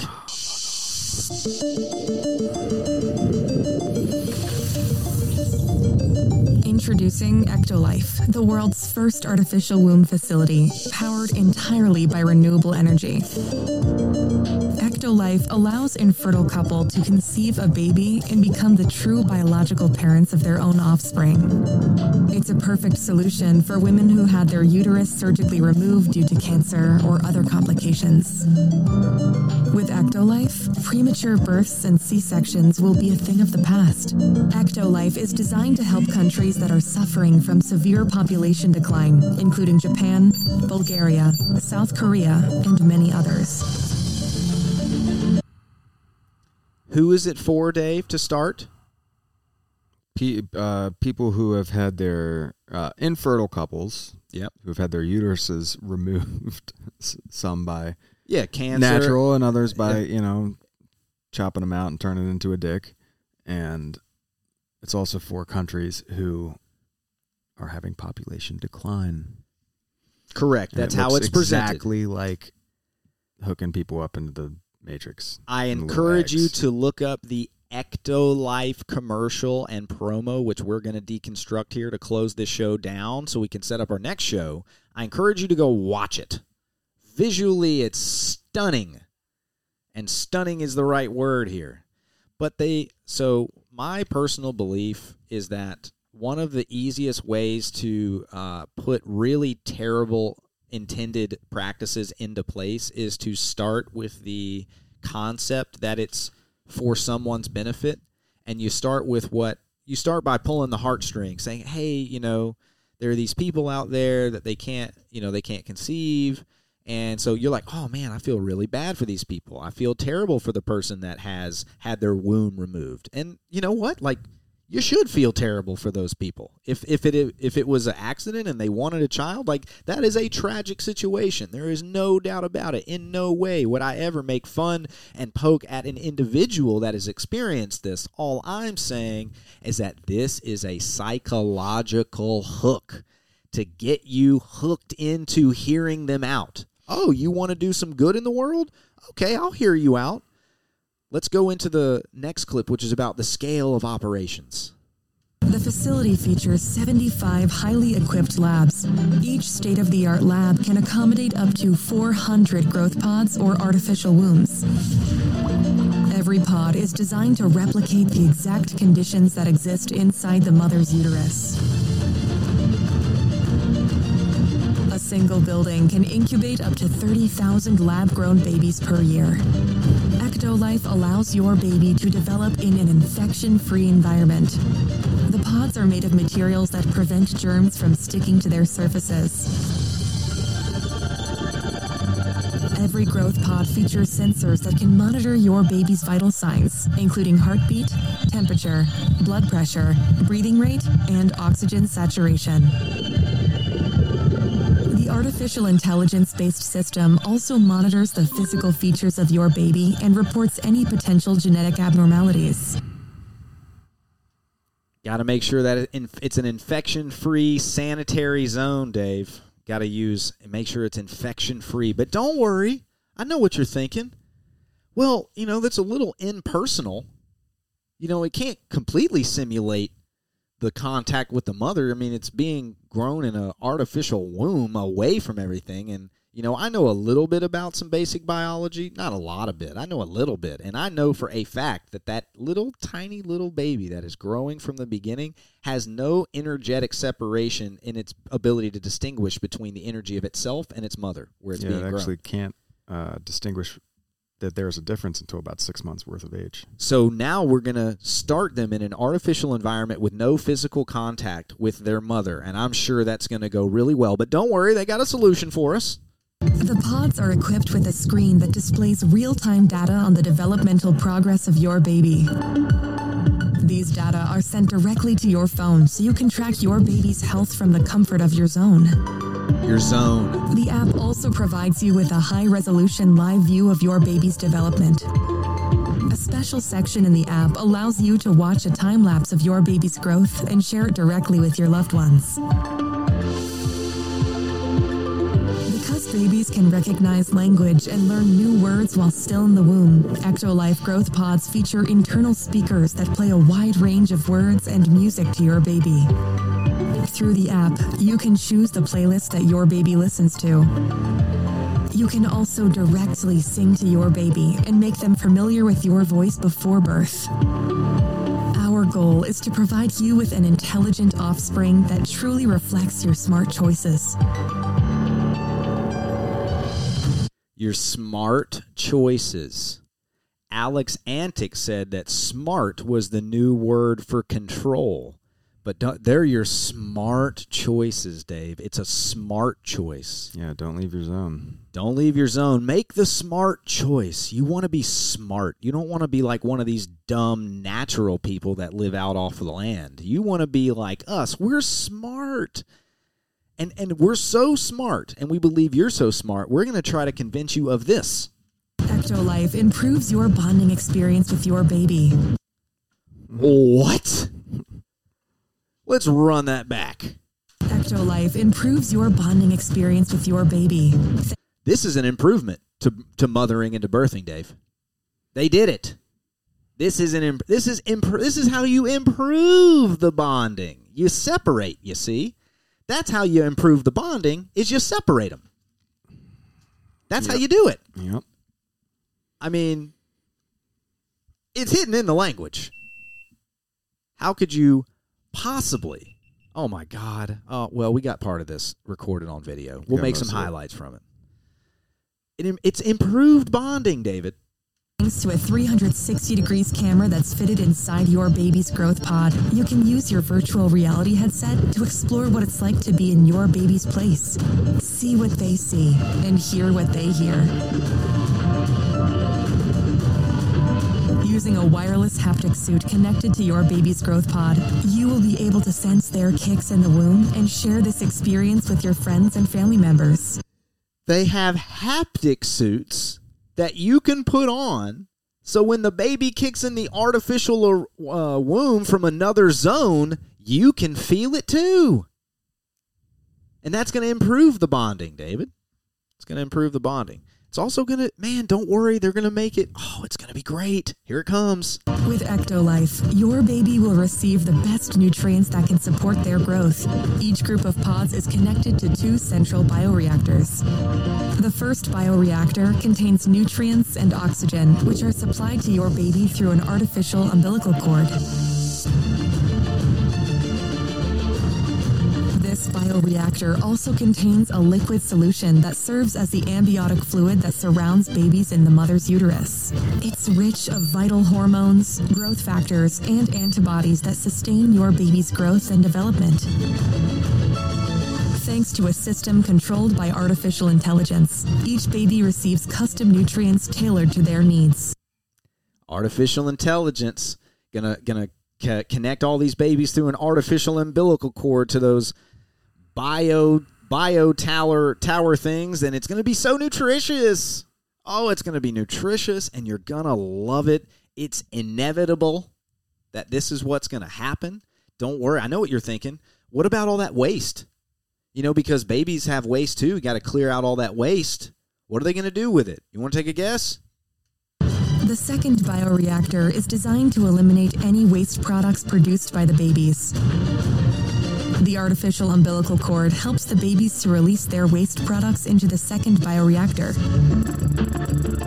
With the help of a delicate layer of engineered enzymes, the second bioreactor can then recycle waste products and turn them back into useful nutrients. This way, the facility ensures a steady and sustainable supply of fresh nutrients to your baby. Don't worry, Dave. They're going to turn all that waste into food. Wouldn't want it to go to waste. I hate this, dude. I've never been so irate in my whole fucking life. That's Dave right now. Oh, wait. There's more. With Ectolife, miscarriage and low sperm count are a thing of the past. Prior to placing the fertilized embryo of your baby inside the growth pod, in vitro fertilization is used to create and select the most viable and genetically superior embryo, giving your baby a chance to develop without any biological hurdles. And if you want your baby to stand out and have a brighter future, our Elite Package offers you the opportunity to... The what package? Your baby stands out and has a brighter future. You get the Elite Package. Elite. It's the Elite Package. For whom? Jesus. Who's going to be able to afford this, Dave? It's going to be the Elite Package. Listen to what's possible. A chance to develop without any biological hurdles. And if you want your baby to stand out and have a brighter future, our Elite Package offers you the opportunity to genetically engineer the embryo before implanting it into the artificial womb. Thanks to CRISPR-Cas9 gene editing tool, you can edit any trait of your baby through a wide range of over 300 genes. By genetically engineering a set of genes, the Elite Package allows you to customize your baby's eye color, hair color, skin tone, physical strength, height, and level of intelligence. It also allows you to fix any inherited genetic diseases that are part of your family history so that your baby and their offspring will live a healthy, comfortable life free of genetic diseases. Oh, it's gonna be so great. Don't worry, Dave. We'll be able to edit your genes, and you'll be able to come out as the Elite Package. I'll be able to have my Elite Packaged baby that is grown in my artificial sac, and it's all going to work out. This is all leading up to a finale to close this show. Let's set up the next show with this one, which is acting as the finale. Say goodbye to the pain of childbirth and birth-related muscle contractions. Ectolife provides you a safe, pain-free alternative that helps you deliver your baby without stress. The delivery process is smooth, convenient, and can be done with just a push of a button. After discharging the amniotic fluid from the artificial womb, you will be able to easily remove your baby from the growth pod. Everything is perfectly designed so you and your partner can enjoy the delivery process. To ensure full transparency, our post-delivery free DNA paternity test helps you confirm the genetic identity of your baby so you can return home knowing that your baby is genetically yours.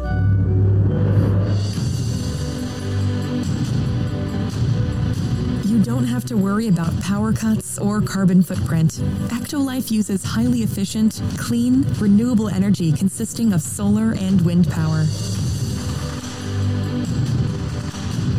Highly advanced pods operate with minimal energy needs, making it easy for your baby to make it to full term without any complications.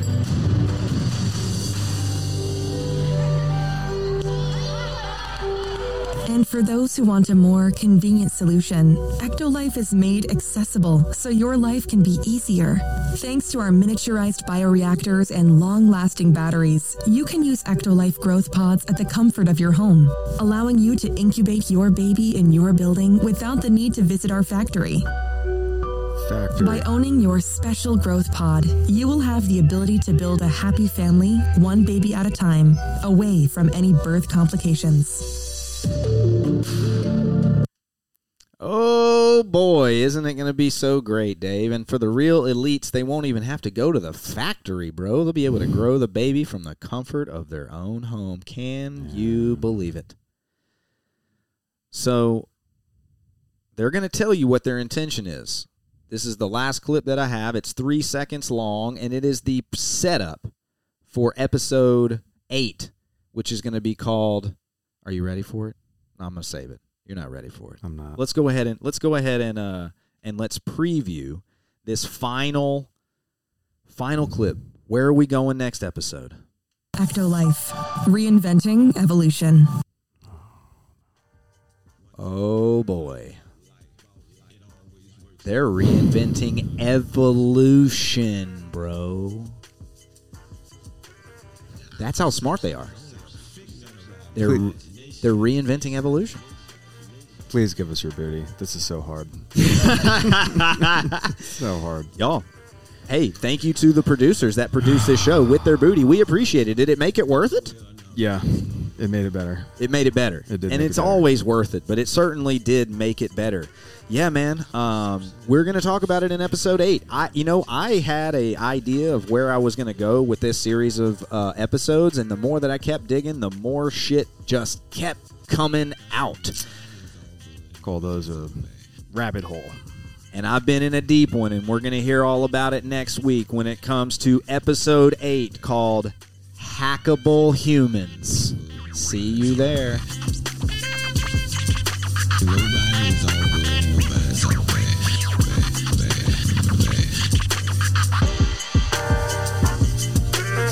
Through television or through school or at home.